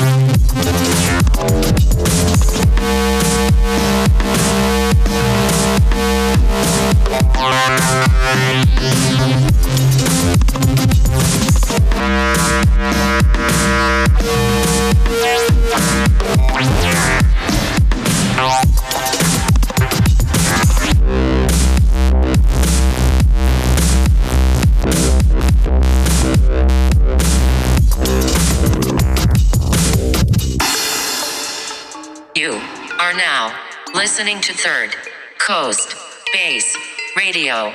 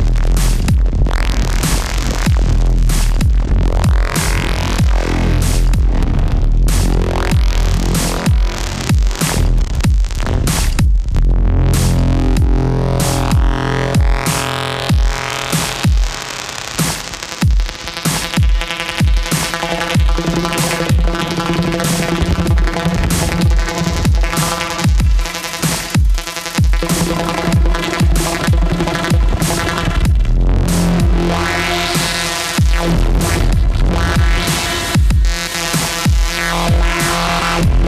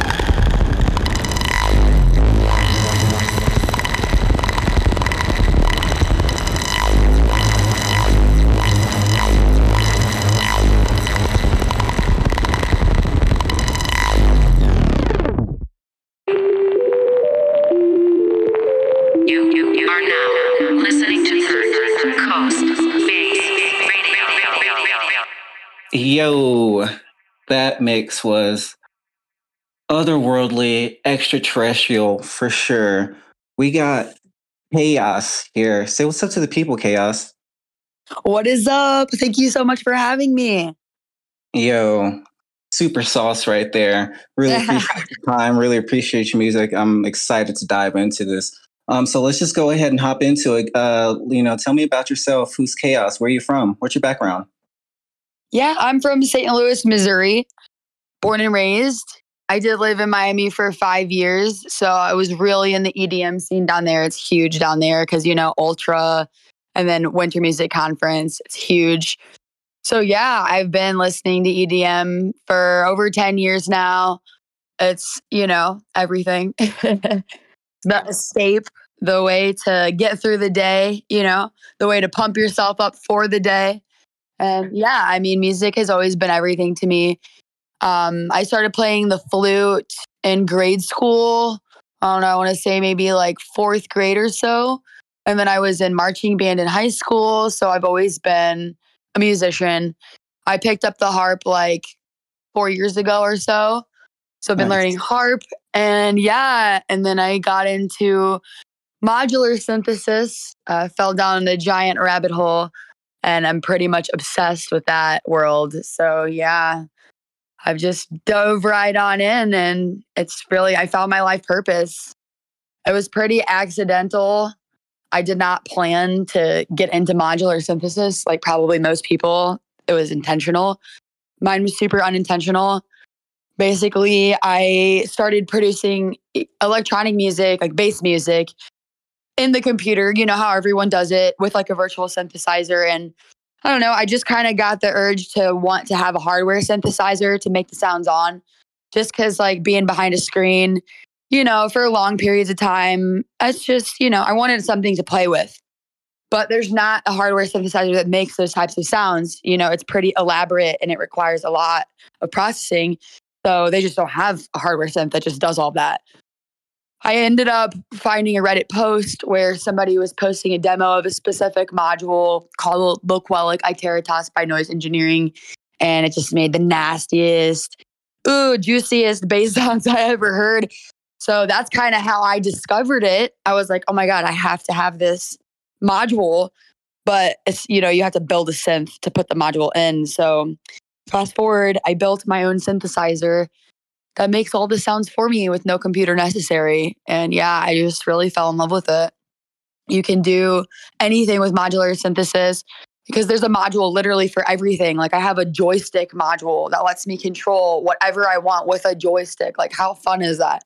I just have a blast. Like I have motion sensor bracelets that control my synthesizer, literally crafting sound with motion sense joystick. I have all kinds of things that you can play the synthesizer. So it's super fun. It's just a party. Obviously, you've seen my studio, so it's a blast in there. Right. And for the listeners who might not have seen, her setup is absolutely freaking bonkers. It looks like a spaceship. Like that's an incredibly underwhelming way of putting it. And I just really want to talk about that. So, you started like with the flute.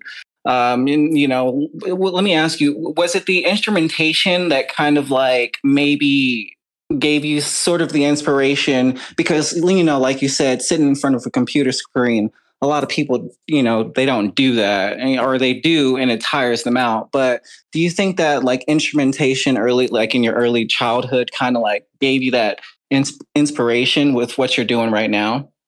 Yeah, definitely. Like the urge to want to play a physical instrument versus sitting behind a computer. Because I am a computer nerd myself. Like I've spent a lot of my life behind a computer. I also work behind a computer.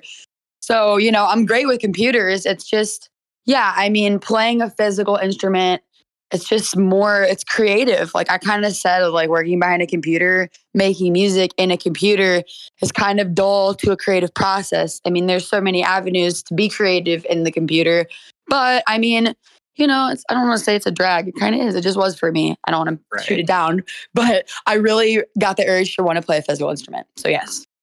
Nice. And what, I've only kind of experimented with like VC feedback. a little bit. Cool. You did more than most. But you said I forget what actual module patch you said you first explored that kind of sparked that. But what is the story behind, like the KAOS name? Where exactly what ignited that flame? What brought that into existence? Yeah, it's so funny that you ask, because this will be the first time that I'm admitting it. Basically, there's a type of Monster energy drink. It's the orange one. And it's the only Monster that I like. It's juice, like it's a juice Monster, but it's called KAOS, and it's spelled KHOAS. So like that was my, I don't know if I can say that. That was my stuff growing up. I loved it. It's like the only energy drink I really liked. So, I'd always like in my life, I love the KAOS Monsters, right? Well, then I started producing this. And then, it's like first I'm very into art, obviously. So I got the trippy tapestries really for myself, just to have my own chill space, and then it just turned into being a brand. But with the trippiness and then also like the wires and everything, it's pretty chaotic, My name is Kayla. So it was perfect. It just goes, this is perfect. Yeah, I really, really like everything about what you're doing. It's not too often that you see a lot of people kind of take the mostly like hardware route simply because it could seem, very daunting. And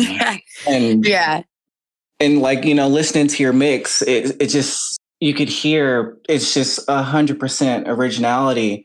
And so let's dive into that. I'm not sure if that was like a stream of consciousness, like modular session. Like, how does that work? Where'd your track selection come from? Like, how does that, let's dive into that a little bit. Yeah. So that specific mix, I've been recording everything that I make over time. So that specific mix was pretty much like my best, the best of the best, but then also some other new stuff that I was working on. And pretty much like anything that you hear, it came out of my synthesizer just like that. Like I do very minimal editing in a computer. So like my whole goal is to be able to play my song live, which means it needs to come out of my synthesizer perfectly without the need for, let me move this here and chop this here. And you know what I mean? Like I try to make it come out perfectly so that I can play it live perfectly. So pretty much everything that you hear, it just came out just like that. I just recorded it and then I do my drums on the machine. So yeah, I don't know if you had a specific question regarding the mix.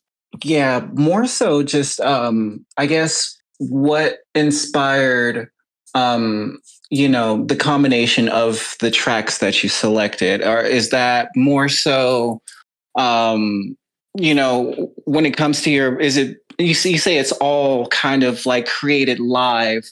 And I'd like to ask, like, so what exactly how do you mix your tracks together? I guess that's the best way. Is it all just done with like a Pioneer mixer, or? Yeah, you mean like if I was playing live? Because obviously the mix that I made, I obviously just, compiled everything in Ableton. But if I was playing live, yes. So basically what I have going on, I use cockpits, like Endorphin cockpits. I don't know if you know what that is. But it's a mixer that goes out of my synth. So I can have 4 voices per mixer. And I have, hang on, I think I have 3 of those, 4 of those. So I'll have, those 4 voices in each mixer. And then one mixer goes into one channel of my Pioneer DJM V10. So I have 6 channels in the mixer. And then I have the mixers of my modular going into that mixer. So I'll have 4 voices on each mixer. And basically I'll have like the voices lined up so that, the first channels are all one song.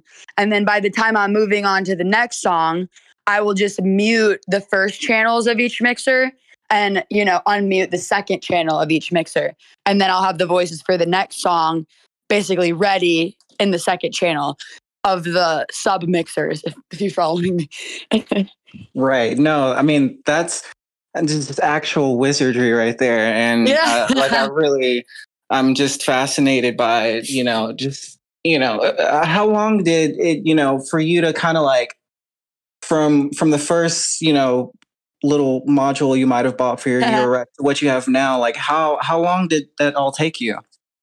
Yeah, not long actually, surprisingly. It's been about 1.5 years now, actually, since I first got my first module. Yeah, I really, really just dived in. Like, I became obsessed, and yeah, I really just went all in. So, who has been inspiring you kind of along this journey? Like, do you have artists that specifically, like, you saw them and you were like, I want to fuck with that, or like, what was there anyone, that kind of just made you feel, you had to do this for sure? Or like, who are your inspirations? Yeah, I mean, the thing of it is like, since I was not intentionally trying to be in modular, like I solely started modular because I heard Loquelic Iteritas, and I was like, I need to have that sound palette to play with. Nice. So it's like I didn't necessarily see someone firsthand and they inspired me. You know what I mean? Like Loquelic Iteritas by Noise Engineering is what inspired me, to be honest. Nice. So then when I got in, and see, the problem with what I do is I'm like kind of the only person that's really doing this type of music on modular. So you can't go on YouTube and find demos of bass music on modules. You can't. Like, does not exist. I'll actually be the first one to put out that content for others that would like to produce bass music on modular, so they can have it, because the resources are so limited. I'm like watching videos of people making techno and ambient sounds, and I'm trying to think, ooh, could I do bass with that? You know what I mean? It's just, yeah. But just to answer, if I had to give, after getting into modular, of course, Richard Devine, he's the god of modular, of course. So, I mean, seeing his Instagram and his post and his giant, do you know who Richard Devine is? Yeah, I don't even understand how. Yeah, I was going to say his room is so inspiring. Yeah, he's obviously, like I said, the god of modular. So if I had to have any inspiration in modular, it's going to be him. His sound design is beyond mind-blowing. And we just do kind of two different types of music, but yeah.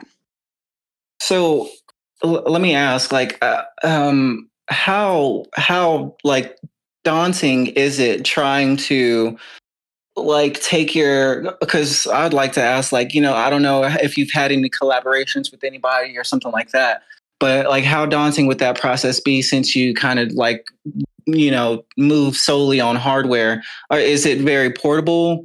Because I know you got your whole setup in your studio, but like how portable is that setup for you, as far as like if you wanted to go somewhere and do something with it or perform or collab with someone?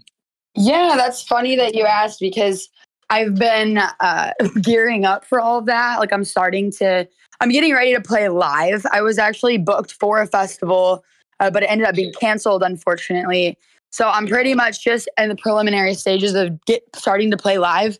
This is wild. I have a utility cart. It's like for music equipment. So it also turns into a table. Like it's a portable cart. So my setup, it's a lot. Like it's a big ass, excuse me. It's a lot of gear. Like literally my mixer alone is 26 pounds, and the case for the mixer is like another 30 pounds. I got like 55 pounds of mixer, because I have like, really professional cases for everything to protect it. Right. So I'll be carrying my mixer, and then I have my modular racks, which, it breaks that down into being like 2 whole things. And then I have just some other miscellaneous items. So yeah, I have a cart to carry, like to transport my things. Yo, I mean, you're getting your workout in, you're getting to play music. Sounds like a win-win right there. Yeah. No, yeah, I would have to have a cart. It would be a pain to have to carry everything. Yeah, I think I saw Richard, now that you mentioned him, I think I might have saw him one time live, and yeah, like what he even had. I think he came out here to the Black Box in Colorado sometime last year, the year before that, something like that. But Yeah, Wow. what he had, his setup, I was just like, dude, that would be my, like the scariest part, just transporting it, because it all looks like it's such, You know what? sensitive hardware, It really is, like, it's definitely something that really bothers me and, keeps me up at night, if you know what I mean. Just because, like, that's my baby. Like, you don't get it. Like, Yeah. it's my baby. It's like a luxury car. I mean, it's not worth, it's about a new car worth of synthesizer, literally. So yeah, I mean, and plus, like, some of the modules I have, like a lot of Mutable Instruments, like Mutable Instruments is no longer in business. So a lot of those modules really, I mean, I could possibly find them used, but some of them are kind of irreplaceable, they're like priceless. So yeah, I mean, it's very nerve-wracking, especially like the scene and the type of music that I'm in. Like, I would hate to be in a club and like some, irresponsible person throws liquid or something. I'm like, I need like a shield. I don't even know. Yeah. So it's pretty. And also, like, playing a festival, like it's like I would want to go party after my set, but I'm gonna be so nervous about the fact that I have a synthesizer somewhere and someone, like, I would hate, I've seen horror stories about gear being stolen, and yeah, I'm literally gonna like tag my synthesizer with an Apple tag on the inside. I'm gonna put a GPS tag inside everywhere. and each section of my synth, I'll have a GPS tag just to give me peace of mind. So yeah. So is there you've been on like the musical path pretty much forever. It's kind of always been like in the background. Yeah. But like this path that you're currently on, with your modular performances and things like that, is there something like you feel like, that this life has shown you that you might not have otherwise learned? Oh, what do you mean by that? Like, just taking this musically artistic path, do you feel like some lessons have been learned that may have not have been otherwise revealed? I mean, if anything, like, it's really like, do what you love. You know what I mean? Like, you need to follow your dream. If you have a dream, like, do it, and like, if you, whatever your passion is, obviously like music, it's not everybody's passion. Everybody should have their own passion, maybe like a dream they wish they could, blah, blah, blah. Pursue it. Like, that's like the biggest lesson, because, I honestly wanted to produce music for so long before actually doing it. And now that I'm going to be 29 soon, I'm like, man, if I would have started, I'd be so far by now. And even if you're doing a little bit by bit, small bits, take big breaks, and then you're just learning a little bit at a time over time, you're going to end up further than if you didn't do anything at all. So even if it seems unattainable or it seems like so far away and so much work, start now. Just do it. I mean, like, there's nothing more fulfilling than doing what you love. Like, I went through a lot this year, and I couldn't imagine going through what I went through this year without having my passion there to be able to like fuel my fire and just get me through the day, gives me purpose. So if you have something, don't stifle it and don't ignore it. That's the best advice I have. Nice. That's really good advice. Yeah, I feel like a lot of people can definitely kind of get wound up on these are the reasons why I can't. Right. And it's a really, counterproductive thing to do, because, the longer you wait, the more apt that you're probably never going to get to it in the first place. And if you just get around and just get your ass up and do it, even if you aren't good at it, like you said, little by little, bit by bit, you'll be doing a lot more than, if you've never done it at all. Right. It's just, I don't know. A lot of people find ways to, be comfortable with complacency, Mm-hmm. Yeah. So let me ask, I know you've dropped some good knowledge on a philosophical side, but if you could go back and give yourself some like advice on the technical side, or say, somebody who wants to hop into the production realm, or, even like the modular realm, what advice would you give them? Like, where would they start, or what would you give that advice to yourself? Yeah, I'm glad that you asked because I really did a good job doing it all. There's an app and a website called Udemy. Man, I could be the salesperson for Udemy. It's just amazing. So it's an app and they have classes for everything, more than just music. There's photography, cooking, other languages. I mean, you name it. But Nice. I learned everything on Udemy and like music theory, introduction to music production, Ableton masterclass, drum programming, sound design, synthesis. I learned all of that on Udemy. And each class is like $13. And the What? class will be like 8 hours long. And they're videos that you have access to at all times. So you can constantly refer back to them, which is nice. And then the thing that I really like about it is you can change the playback speed because I learn really fast. So I'll have it going like 1.5 times, and like hyper learning this information. So like you can learn as fast or as slow as you want, which is cool because I'm a fast learner. So yeah, that's like the best advice I have. Udemy. That shit. It's amazing. Yo, that sounds lit. I'm angry because I went to school for this shit and paid thousands of dollars. Now you can just pay $13 for it. Nice. It really is actually like education, like a school quality information. And in fact, the guy, I can just drop his name because he's amazing. Highly recommend Jason Allen.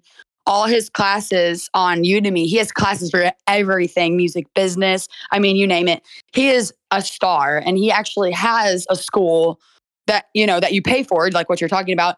But all of those classes are accessible on Udemy as well for a very inexpensive price. So yeah, you can really, you do not need to go to school for this stuff these days. The internet has everything. Right. Amazing. That's super. That's amazing. And that's just another, tick in the box, like a reason as to why you should just get up and do it. Because back then you'd have to go get a degree, blah, blah, blah, blah, blah. Now, like you said, pretty much anything is readily available. And now it seems like it's more specialized than just trying to, type things into YouTube. It seems like you can kind of, find your niche, whatever you're looking for. So that's really good advice for people out there listening. Yeah, that's my best advice. So let's hop into your mind as a producer a little bit. Obviously, everything that you're doing is coming from your modular synthesizer. So like, what DAW do you use to kind of like track everything? Do you use Ableton? Ableton? Okay, sure. And do you feel like, I don't know if you use other DAWs, but do you feel like the DAW is just a tool to kind of like arrange all your things, and then everything, it just, happens magically with the synthesizer? Or how do you feel about, DAWs in general? Yeah, I mean, the DAW is great. I mean, for me, the DAW is like the drawing board that you're arranging the song on. Right. That's pretty much it. I try not to use a lot of effects in the DAW. I mean, like mixing and mastering is like one thing, but I try to use very minimal anything inside the DAW. Like it's really mainly just for arranging the song for me. Okay, so like, picture it for me. Like you have just, you don't have any, I guess you call them like patches in the synth or anything like that. Like what's your go-to piece of, or what's your go-to modular, to kind of start up a track? Like what's your procedure? How would you begin writing like a new track? Yeah. So I have the stochastic inspiration generator. It's everything. It's a random sequencer. So basically you tell it what notes to play and how long the note length should be.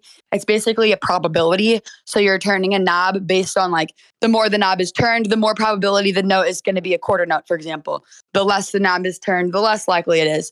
And there's several parameters that you can set in the random sequencer, like ratcheting, legato. You can change the probability of the attack and the decay, and just like in the rests, like pausing. Mm-hmm. So I can basically, usually what I'll do is I'll start with like a random sequence where it's like creating some random sequence, and I'll plug it into Rings. Like I love Rings. If you know Rings, it's really popular. It's physical modeling. So it makes, sounds like organic orchestral instruments. like Okay. strings or percussive sounds, bell sounds, a very early, beautiful module. So I have 3 of those, and I'll just plug a random sequence into it, and it just starts, churning out wild stuff. Then I usually pump everything, every parameter of anything that I use. I just pump with a ton of modulation, where I'll just play with modulation until I start getting really wild sounds. Basically go for like the weirdest and wildest sounds I can try to find. So usually I'll start with that, and then the rings create sort of like a melody or a texture that then I'll pair with a bass sound. So also the stochastic inspiration generator, it has 4 tracks. So one of the tracks I use as an envelope generator.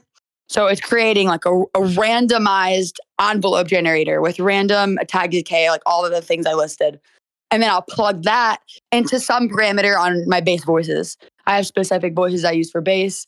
So whether that be like, the amount of modulation or wave folding, anything, like any parameter that I want, I can plug that random envelope into, and it starts just making wild things. So it's very experimental. I just kind of plug modulation into everything that I can until a bunch of weird things pop out, and then I pair weird things together with other weird things that sound complementary. Pretty much how that goes. Nice. Making the squiggly sound nice. Yeah. So how long would you say like a typical, I guess, creative session would take you before you're like, okay, this is kind of how I want everything to flow together? Yeah, I mean, it really depends. Sometimes I go down there and I'll play around and I don't really find anything that I like. It's just, like I said, it's very experimental. But sometimes I go down there and I could make a whole track in a day, or less. So it really depends. I mean, it's totally random. It's chaotic. So yeah, I mean, when I'm doing it, like I feel like I can make a lot happen in a lot shorter of a time than if you did it in a computer, which is right. Cool. That sounds cool. Yeah, I've always been interested by modular synthesis, but it's always just seemed a little intimidating for sure. Yeah, it seems like, especially like with your setup, the only thing I would want to do in there was probably like trip acid and then make like cool space noises, and I'd be like, this is it, guys. That's what I do. Like, a lot of the stuff I make on acid. So obviously I love acid. Nice. So, I mean, obviously you say, you try to use very little effects inside of a DAW, but like, do you have maybe like a go-to mastering VST, or like what's your go-to like digital thing to use when you are, in the DAW? Yeah. So, I mean, honestly, I've been really lazy because I haven't really dove too much into learning mastering. I'm really trying to learn mixing more. So like with all EQ and compression and all that, right. I'm more like a sound designer, like, that's my thing. So I'm learning mixing, which is an art in itself. And then once I get the mixing down, then I will learn mastering myself. But lately I've just been mastering with AI, and I use Cloud Bounce. It's amazing. It's like, I think it's like $20 a month, but you get unlimited masters, and it's just so effortless. I just drop the track in, and like in just a few seconds it's ready. So yeah, I'm a cheater. But I mean, I do have like Ozone and Neutron, which I've kind of played with a little bit. Right. Yeah. I don't view using anything, loops, samples, whatever.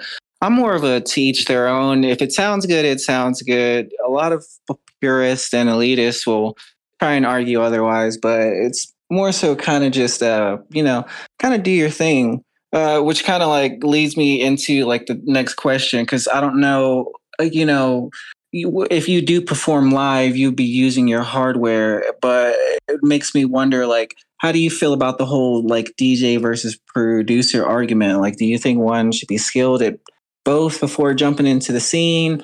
Or like with you, obviously you're going to be using your hardware, but like, how do you feel about that? And I'm not really sure how to answer that, just because I don't plan to learn to DJ. at I all, just right? don't want to. Like, to be honest, like the thing of it is like, because I've been a fan of the genre for so long. I go to music festivals. I've been to more concerts than I can count. I've seen all my favorite artists. Like I go to like every music show that comes in town that I know. Like I only go out if I'm going to see music. So I'm big into live music. And basically, you know, it's like, and I know how the crowd feels too. Everyone, I mean, people talk about the fact like you are going up there. I mean, I know they're not going up there and pressing play. I am aware there is an art to DJing and mixing tracks. It's undeniable. But at the same time, it is not being played live. I mean, it's just, it's true. I mean, it's not in the genre. Like, you know, that type of elaborate music cannot just be played live until now. So, you know, it's like the fact that I can play live, I wouldn't not want to. Like I could, it would be convenient for me to learn to just DJ my music because it would be so much easier to not have to lug all my stuff around. I mean, and like if I fly somewhere, like my synth is getting a plane ticket next to me, like type shit. Like, you know, that's not going to go in no overhead bin, and I am not checking my synth. So I'm very extra with my get up, and it would be a lot easier if I would just DJ my music. But the fact that I can play it live, like, I'm going to do it just because I can. You know what I mean? No one else is. I'll be like literally the only person playing live. And if I can do it successfully, I'm going to just do it because I can, you know, flex. Yeah, Hunter, like, you know, and I'm really excited to see like your progression as an artist because I'm not going to lie. When I saw the shit, like it blew my mind. I was like, I haven't seen anything like this. Like you said, normally when you see anyone doing some modular shit, it's like techno or some super space ambient droney stuff, which is all super cool in itself. Yeah, but you know, like you're out here like melting faces, and I'm like, yo, that's cool. That is my goal. This is super lit. So I'm really excited, and I'm glad to hear your take on that because you know a lot of people, you know, they kind of do go that route. I see a lot of people who have like a bunch of hardware, but you know, it's a lot easier to just carry a USB stick, you know, versus 100%. Bringing all your shit. I think it was it Essex? I think X6 just got like a ton of his like their stuff taken in Costa Rica somewhere. Like I did see that. Yeah, I actually did see that. Audio, visual. I know. Like, that's why I'm saying it haunts me, man. Oh my God. I would literally I would have to have a security guard on my side. Like I swear. Telling you. I am not messing around. Guarded room. I plan to be huge. Like I'm literally just getting started. So yeah, I definitely plan to pop off just because of what I'm doing is so unique.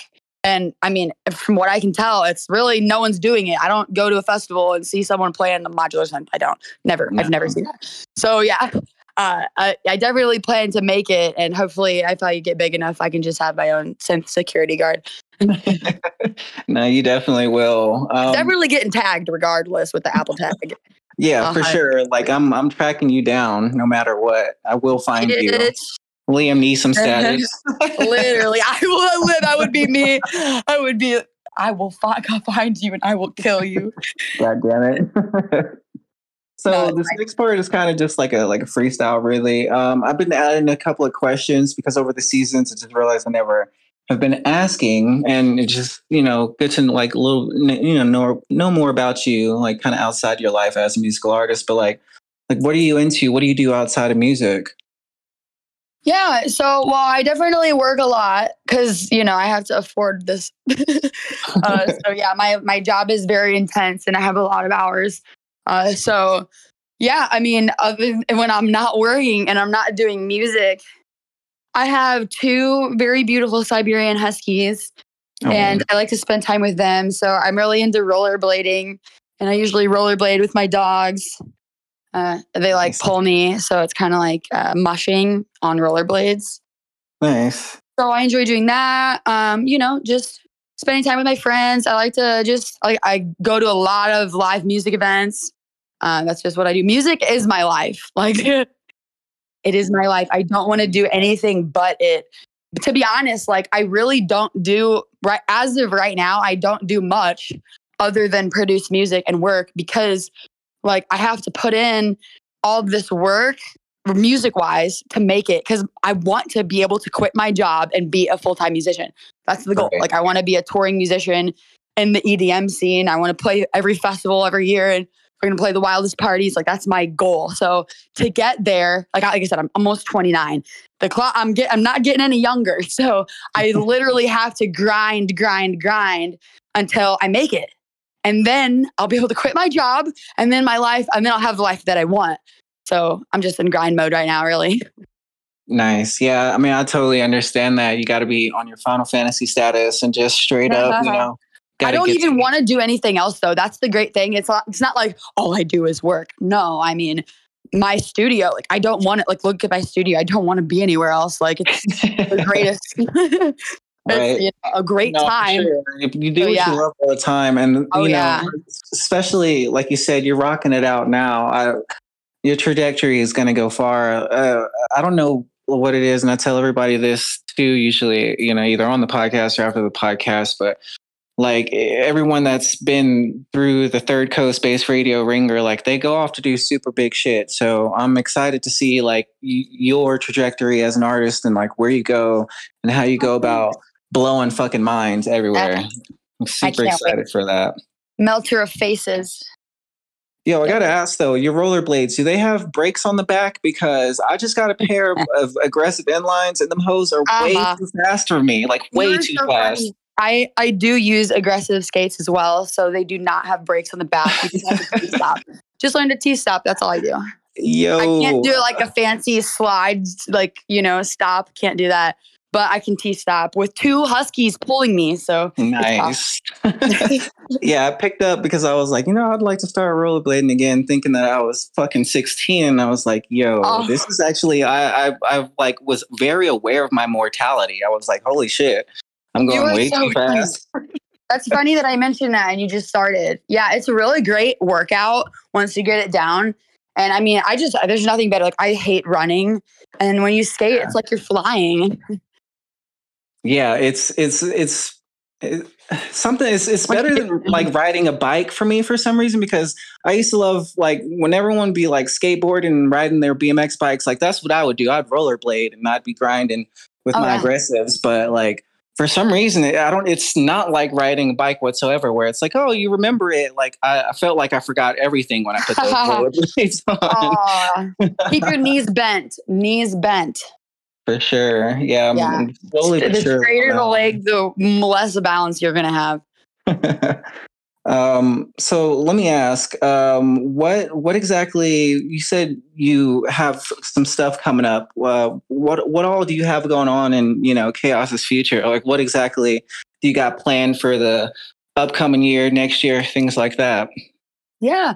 So I have a couple tracks. Well, I have one track that's, almost ready. I just have to send it in for like a professional mix master. And then I have another track that wouldn't take me long to finalize. So those will be being released within the next couple months. And and then I have several other tracks. Like at the rate that I move, I feel like by the end of the year, I could easily have an EP's worth of music ready to be released. So that's cool. Some official releases, that'll be a big deal. I just got my name trademarked. So that's cool. Getting all official, But yeah, and then really it's like the live sets. Like I'm mainly working on perfecting the hour set, and I'm just have some other tweaks that I'm working out. Because obviously what I'm doing is very experimental. And so I'm just pretty much perfecting it. And once I'm ready, I have a connect. I can just let them know, and I'll be ready to play. So I'll be playing live shows like by the end of this year. And once I start, I'm not stopping. Like I'm going to be trying to play every show that I can and just, get out there. Yeah, your branding, your everything, it's so on point. Like once and this is what I would this is some advice that I like you're going out guns blazing, like ready, like, you're not just like, beating around the bush. So if you're going to do it, fucking do it. Like you were saying earlier. I'm really excited to see. Sure. Huh. So, I discovered you just like through a rabbit hole on social media. Usually how this podcast works is like a artist shouts out another artist, but I just happen to find you through divine timing or synchronization, whatever you'd like to call it. But I'd have to ask, if you could recommend, maybe some people in your friend sphere to be on the podcast, or if you have some artists that that might want to showcase some of their original music and art. Do you have anybody you chat out? Yeah, for sure. I definitely have. My friend Trentabite is super awesome. What he does is just so cool because I've never seen anything like it. And I guess there's only 3 people in the world that even do it as far as we last checked on Modular World. But I'll send you his page. He has a modular setup, but then he does turntablism. So he has a turntable and he vinyl scratches his modular. It's wild. Super sick. Yeah, and his style is great too because it's not, it's more so it's not like your typical techno or it's not typical modular music. He actually has it's electronic dance music. I dance to it. It's wonky and weird and wild and fun. Yeah, his stuff is great. So yeah, you'll love him. Badass. Yeah, no, definitely. We'll link up after this, and I'll get that link from you. But where can people find you online on the interwebs? Yeah, so I have my Instagram that has the best content. It has the most content, at least. And then my SoundCloud is where you can listen to the music. And then I have a YouTube as well that has some longer videos, 20-minute long, live set jam videos. I have 3 of those. So yeah, YouTube, Instagram, SoundCloud. For now, just a couple months, I'll be on Spotify, Woohoo, and all other major platforms.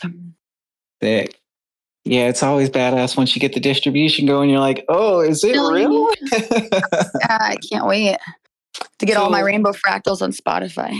Heck yeah. So let me ask, where do you see yourself? What's the absolute end goal? The dream has been achieved. You've made it. What does that look like to you? Yeah, when I can quit my job and be a full-time musician. Like I said, I want to be a touring artist. I want to play all the festivals worldwide, the sickest parties. I want to play them all. I mean, you name it. I want to play them. Would you be willing to, you have the freedom to travel and play your music everywhere. Everything's comped, but you're not necessarily wealthy. Would that be okay with you? Yeah, I mean, that's fine. I've made enough money already to where, I kind of have everything that I want already. So, I just want to make music. You know, that's all I want to do. Outlet. But I don't think that's going to be a problem because, I'm a businesswoman. I'm successful in business areas. So what I have going on is very lucrative. I'm going to have courses on modular synthesis, modular bass, how to get started in modular. I'm going to make courses for all of that. Modular bass sound design. It's going to be a whole niche. And my goal really is to inspire a new generation of artists that want to make this type of music or any sort of commercialized EDM on modular. That's not your standard, techno, noise, ambient that everyone else is doing, to actually explore and push the boundaries and realms of modular synthesis. So I want to inspire a whole new generation to play live modular as well. Yo, super, super amazing. I'm excited to see the project, the vision. I'm excited to see all of that because something tells me it's going to be outlandish. I'm going to be like, you remember this conversation from 10 years ago? Look at where you're at now. I can't wait for the 10-year reunion for sure. Yeah. My guns are blazing. I'm not messing around. I know I'm going to make it happen because I'm a visionary and I make things happen. So that's what I do. And I can't wait to make it all happen. Bet. Well, KAOS, I want to thank you for your time. Thank you for blessing me and blowing my mind with your music. I just want to give you a chance to say any last words of wisdom to the audience. Oh man, I really touched on it all. I just want to say thank you so much for having me. I really appreciate you noticing what I'm doing and being interested and giving me a voice. It's very important, especially in this world. Basically, I really just want to touch again on whatever it is that, you know, you want, whatever it is, like your passion, don't stop. Like, please pursue it.